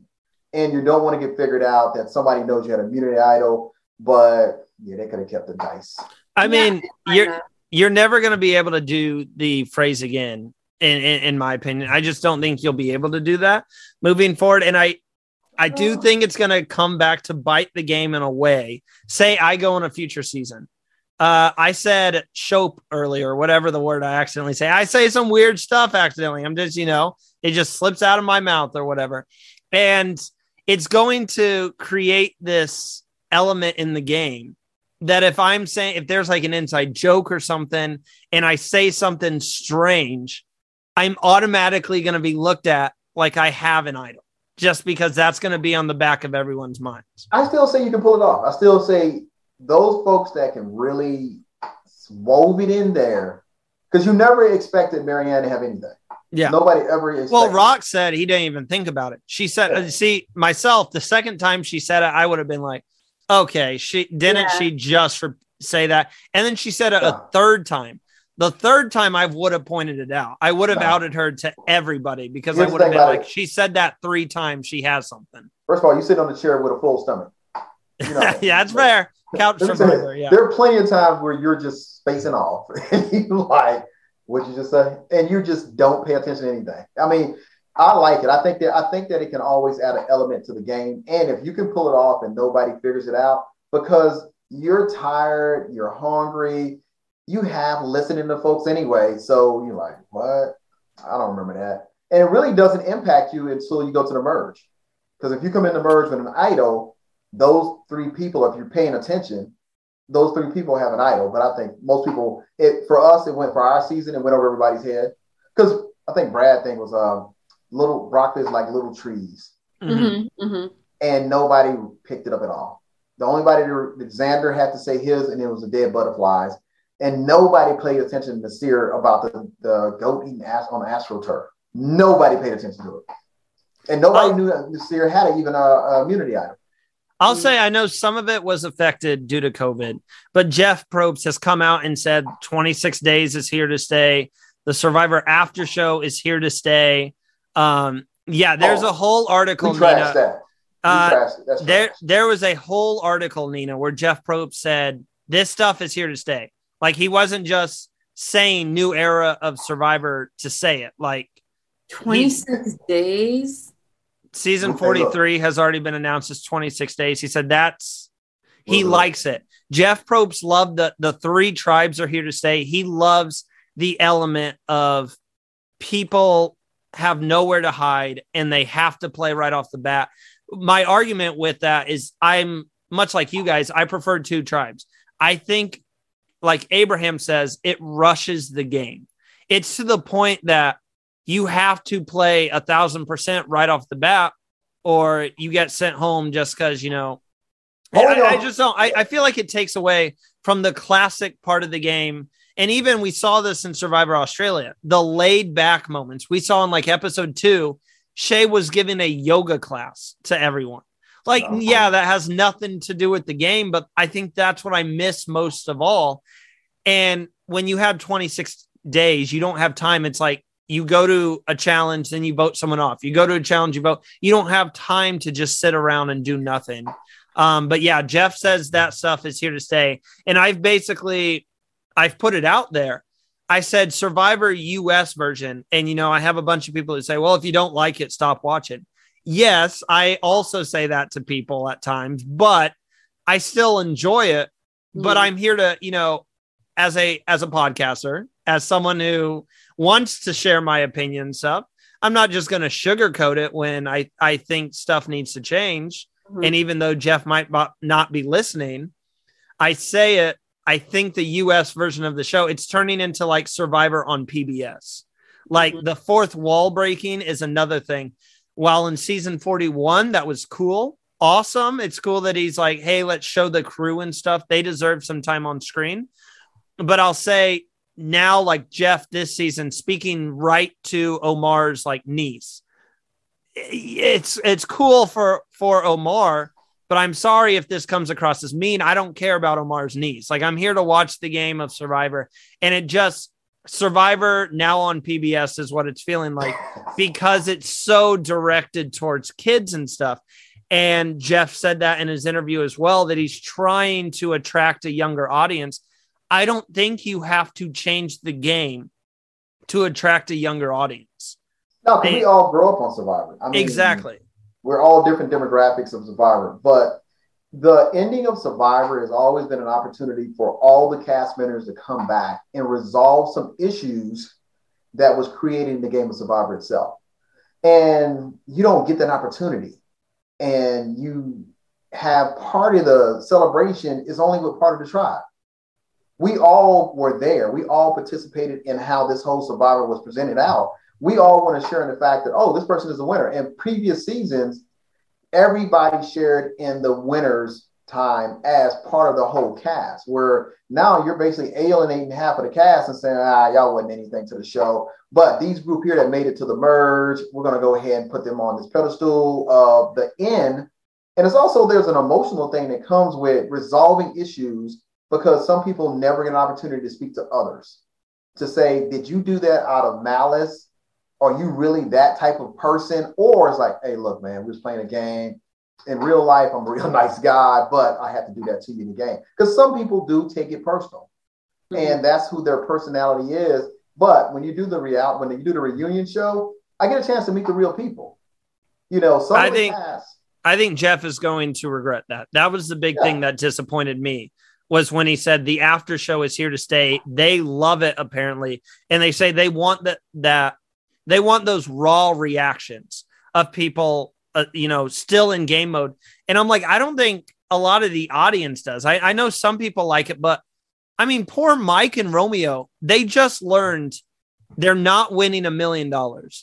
And say whatever you want to say, but that is heartbreaking. That is coming very close to, could you imagine like an NBA team?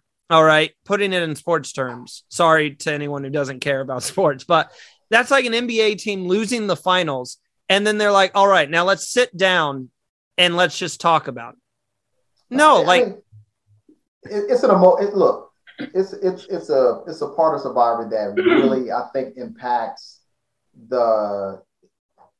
you really don't want to take all of this home when you put it that way.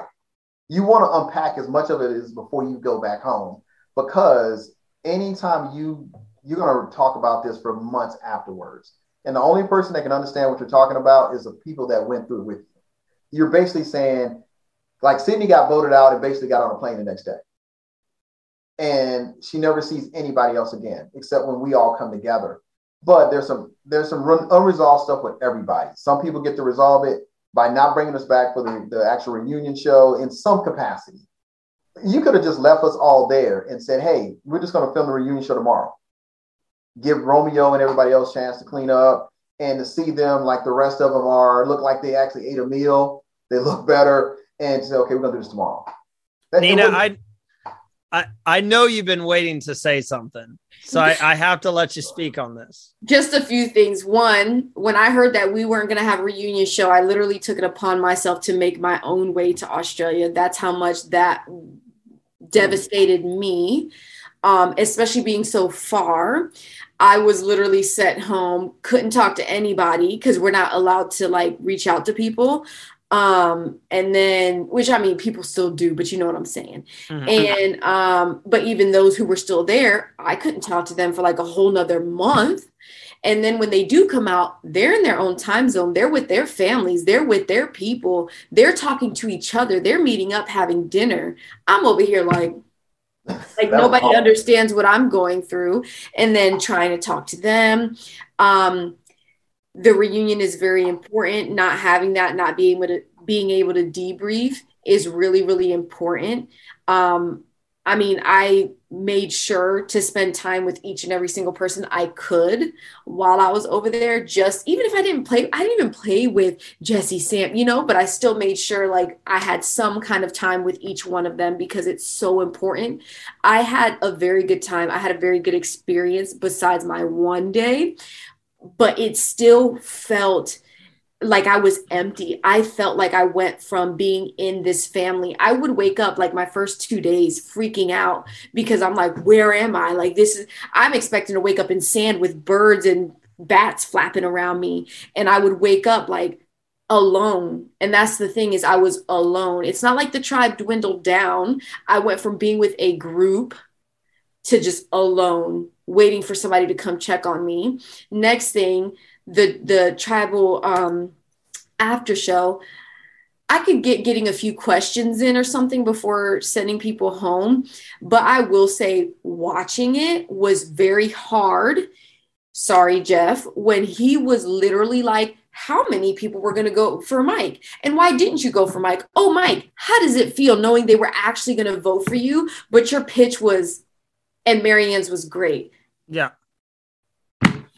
And kudos to Mike, because if I was at that end, not saying I would blow up or anything like that, but I feel like I would be like, are you serious? First of all, you're taking away from Marianne's win, in my opinion. Then you're making he made me feel like crap.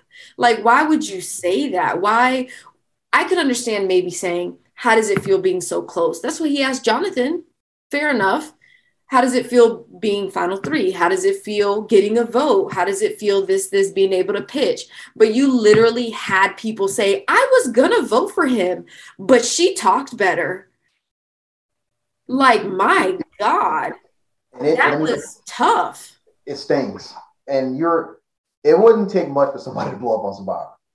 It doesn't take much. That's what I'm really hoping that someone does, because that's what it's going to take. I mean, yes, you can make all these advantages that people don't like and do whatever you want to the show, and people will still tune in because it's Survivor. But the after show, like I said, that was the moment that I was so disappointed in Jeff, because you're taking away. I don't know if you meant it like this, Nina, but not only are you taking away from Marianne's win by pointing out how close Mike was, she doesn't get to enjoy this with her family. That is always one of the best moments when you announce you won $1 million and they hug their families and stuff and they're sitting in the front row. You're taking that away from them. And to me, I'll just throw it out there. I'll be the bad guy here. It feels like a money situation with CBS. They want to save money. They don't want to put on the reunion show. So they're like, let's just do it on the island. I highly doubt you guys are struggling with money that much that you can't afford a reunion show. But some of the best moments have come from reunion shows when people are like, hey, remember me? That's another thing you brought up, Abraham, is that, do we just not care about pre-mergers anymore? Because they all got sent home. It's convenient. We were at a strange time, but it's convenient for you to put on the finale there in Fiji for the camera crew is all there. You have the stage. But it's detrimental to the people that have gone through this process with some of the same people and they want to unpack stuff. Mm-hmm. You don't get a chance to come back. If you ever look at the shows that come back, you see people that actually genuinely want to be in each other's space, and you don't get that opportunity. And we could have just as easily been there with them. It wouldn't have made a difference. And like, hey, okay, now let's bring back in everybody that was on this season. I hope they work on that, because there is a part of that you don't want to take home, because the people at home, they don't understand. And at certain things, there are only certain things. Like, I've never told anybody who won the season or talked about what we did until it started to air. And each time it aired, I would say something. But other than that, you're asking us to keep the secret, but you're actually not giving us what we need, because we've seen this on previous seasons. I was looking forward to bringing mom out, the wife out, the kids out. I was like, hey, man, I'm on Survivor. I was looking back to look to that reunion show. But if you want to do it in Fiji and you don't want to have all the other people there, that's CBS's thing. Jeff, do what you want to do, but give every cast member an opportunity to share in that end of their season together. And I want to touch on the fact of, like, you go home to talk about it, and my mom was there. but she wasn't with me directly. So there's a lot of things that I tried to talk to her about. She had no clue about. She also has a different perspective on things. So if I bring something up, she's not even listening to what I'm saying. She's on a whole different level thinking about something else. And I'm like, wait, that's not what I'm trying to get at. Like, you're not like when Jay went home, for example, I texted her and I'm like, what the heck? Like, where did this come from? She said, girl, I can't even remember. Because for her, it's kind of like she's already on another thing. They're doing house renovations there, and then I'm sitting there like, I would love for my people to come out and be like, you guys have to meet Josh. Oh my God, you have to meet Shay. Oh my God, Jordy's hilarious. Like, you guys have to meet these people. And it's like, if I didn't take it upon myself, I would have never seen them again. And that's something that I connected with one of the other players from another season about. Like, you just, it's a weird feeling because you don't expect it. Like, I don't know. I didn't realize how much I was going to miss people, no matter how I felt about them. But it's like nobody, and I've never had that experience before, thankfully, that it genuinely felt like nobody understood what I was saying.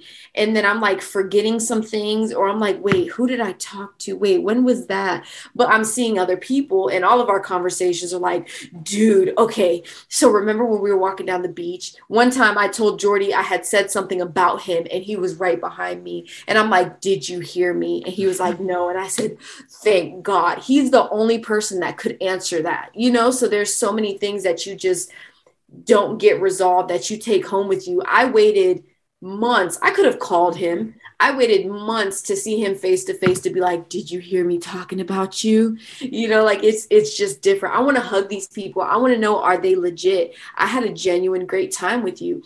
Was that story real? Is this really your job? What's your name? Like, it's a very weird feeling. And because I talked to some of your cast I talked to KJ and I was like, hey, because she had Austin. I was like, I'm in San Antonio. And I was like, what is up with the Austin thing?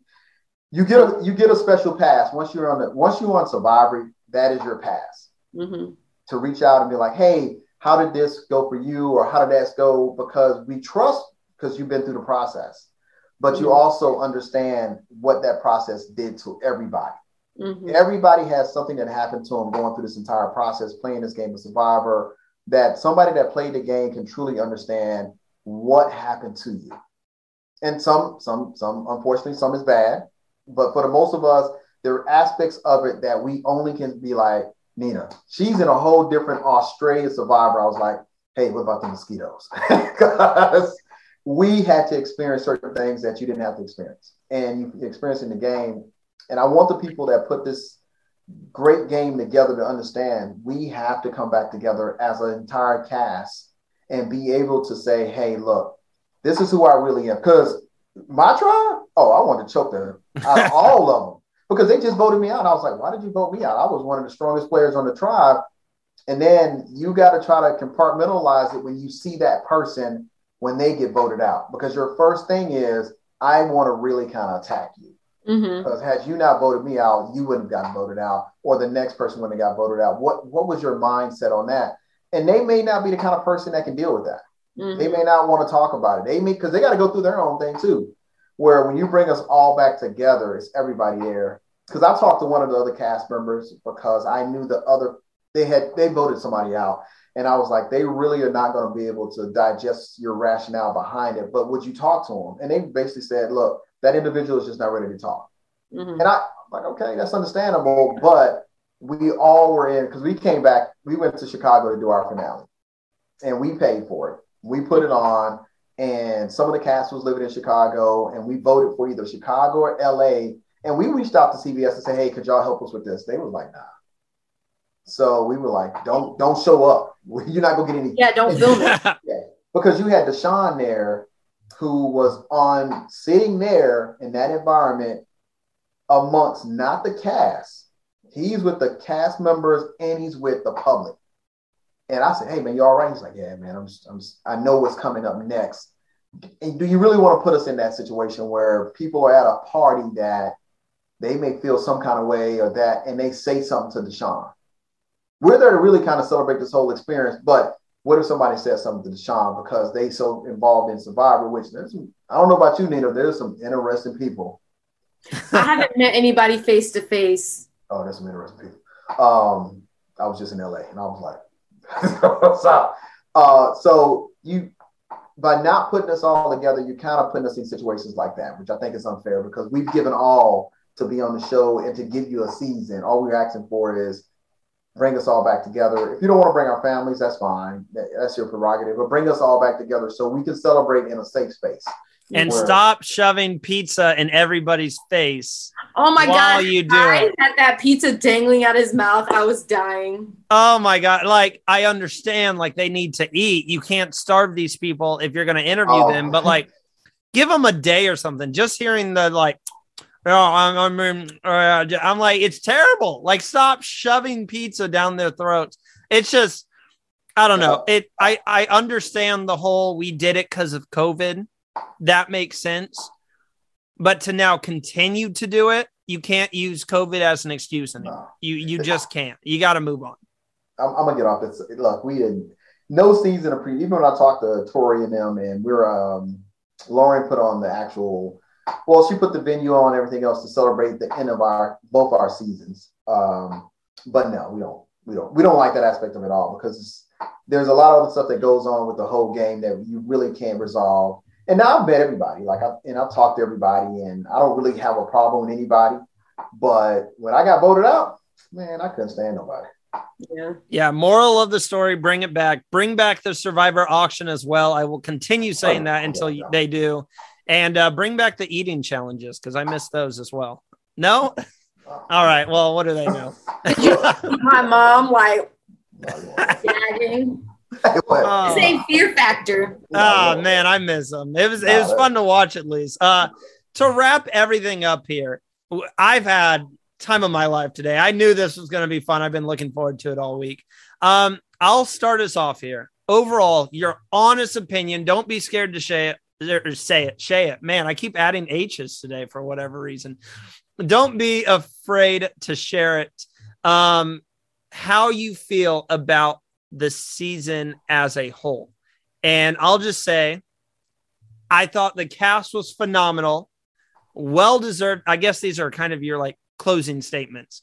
Well-deserved, Marianne. No matter what I said, I respect you as a player, and you deserved every bit of that title of Sole Survivor. It was not my favorite season. It's probably one, give me 2 or 3 years, it'll be right out the head. I'm sorry to say that, but I think it's because no matter how much criticism it got, Survivor AU Blood versus Water was, to me, what Survivor is all about. To a T. I thought they did everything perfect. So maybe that's why I'm so harsh on it. But looking at the 2 seasons side by side, for me, it's not even close. So season 42, amazing cast. Would love to meet everyone someday. Just was not my favorite season in the long haul. Nina, I'll let you go next. Amazing cast, really, really good gameplay, a lot of creativity considering how much stuff was going on, a little bit too much stuff going on just in the terms of advantages, twists, things like that.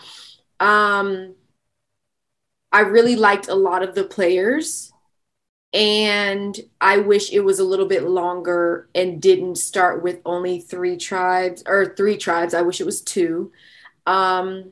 And the reunion, like I think overall the season kept my attention. It kept my attention, but as I watched it, there were just too many moments of me being like, what? Especially after having played, imagining myself there or imagining Jonathan presenting that to me and my tribe, I would be like, what? So it kept my attention, but caused me to feel very uneasy about it. Hey, wrap us up. We've been together now for 2 full seasons of Survivor. Remember, none of this would have happened. I just sent Abraham a DM one day. Hey, would you like to come on for an interview? I had no background, nothing. And it's turned into, you've joined the show, and we've had some amazing time, my friend, talking about Survivor. And it's been an honor every second. So wrap us up for season 42. First I'm gonna applaud Randy because he reached out and I was like, and I don't know, for me, a lot of people reach out and I have no idea who they are. And he reached out. I was like, hey, I'll do an interview. And he came back and said, hey, would you want to join the podcast? I had no ring light, no microphone, none of that stuff. And I was like, hey, I'll take the adventure with you because I love and I've always watched the game of Survivor. And looking at your season for Australia was even a blast because I was just coming off of my season. I don't like the shorter version of Survivor because I think they call it Survivor for a reason. Let us survive. Let us be that challenge.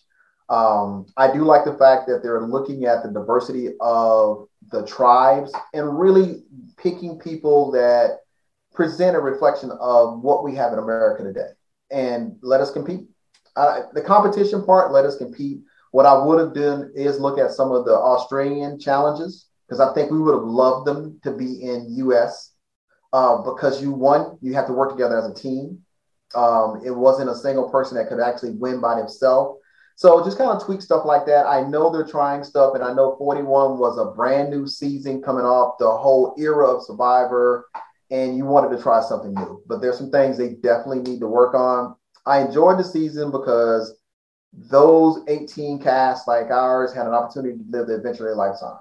And at the end of the day, we may not be remembered for certain things, but we will be remembered for the adventure that comes in playing this game and meeting the people and just having an opportunity. I know for myself, I would have never thought that I'd had an opportunity to play the game of Survivor.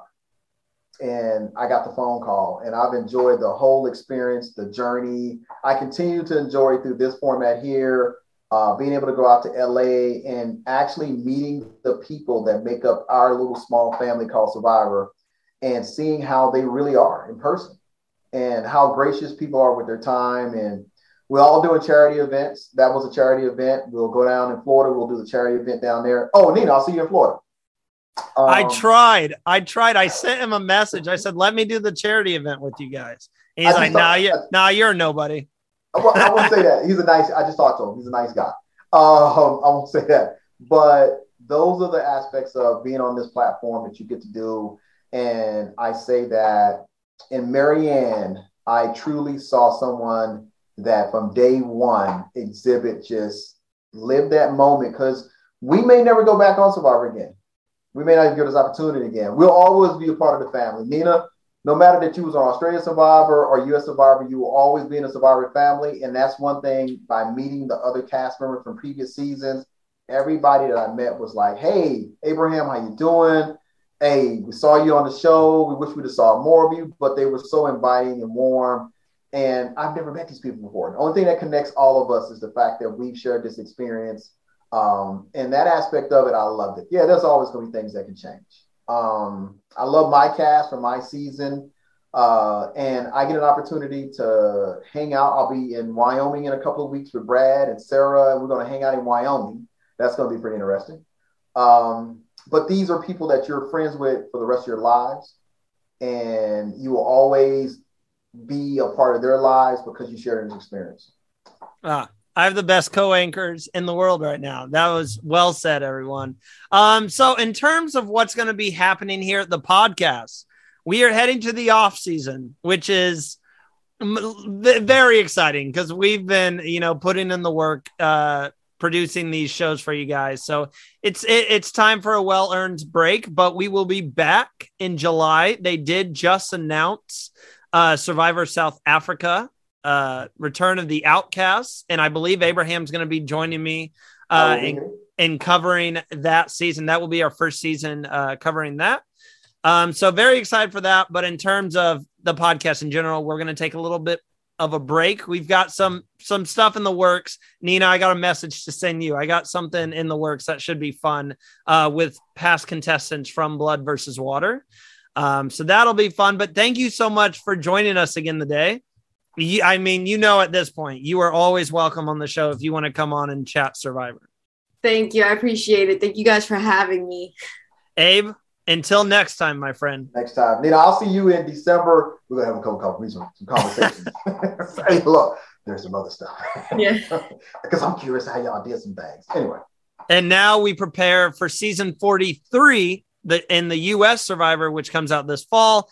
And if you saw the logo, I like to call it season 43 Return of Davy Jones. There's a giant octopus on it. It's funny. Love it.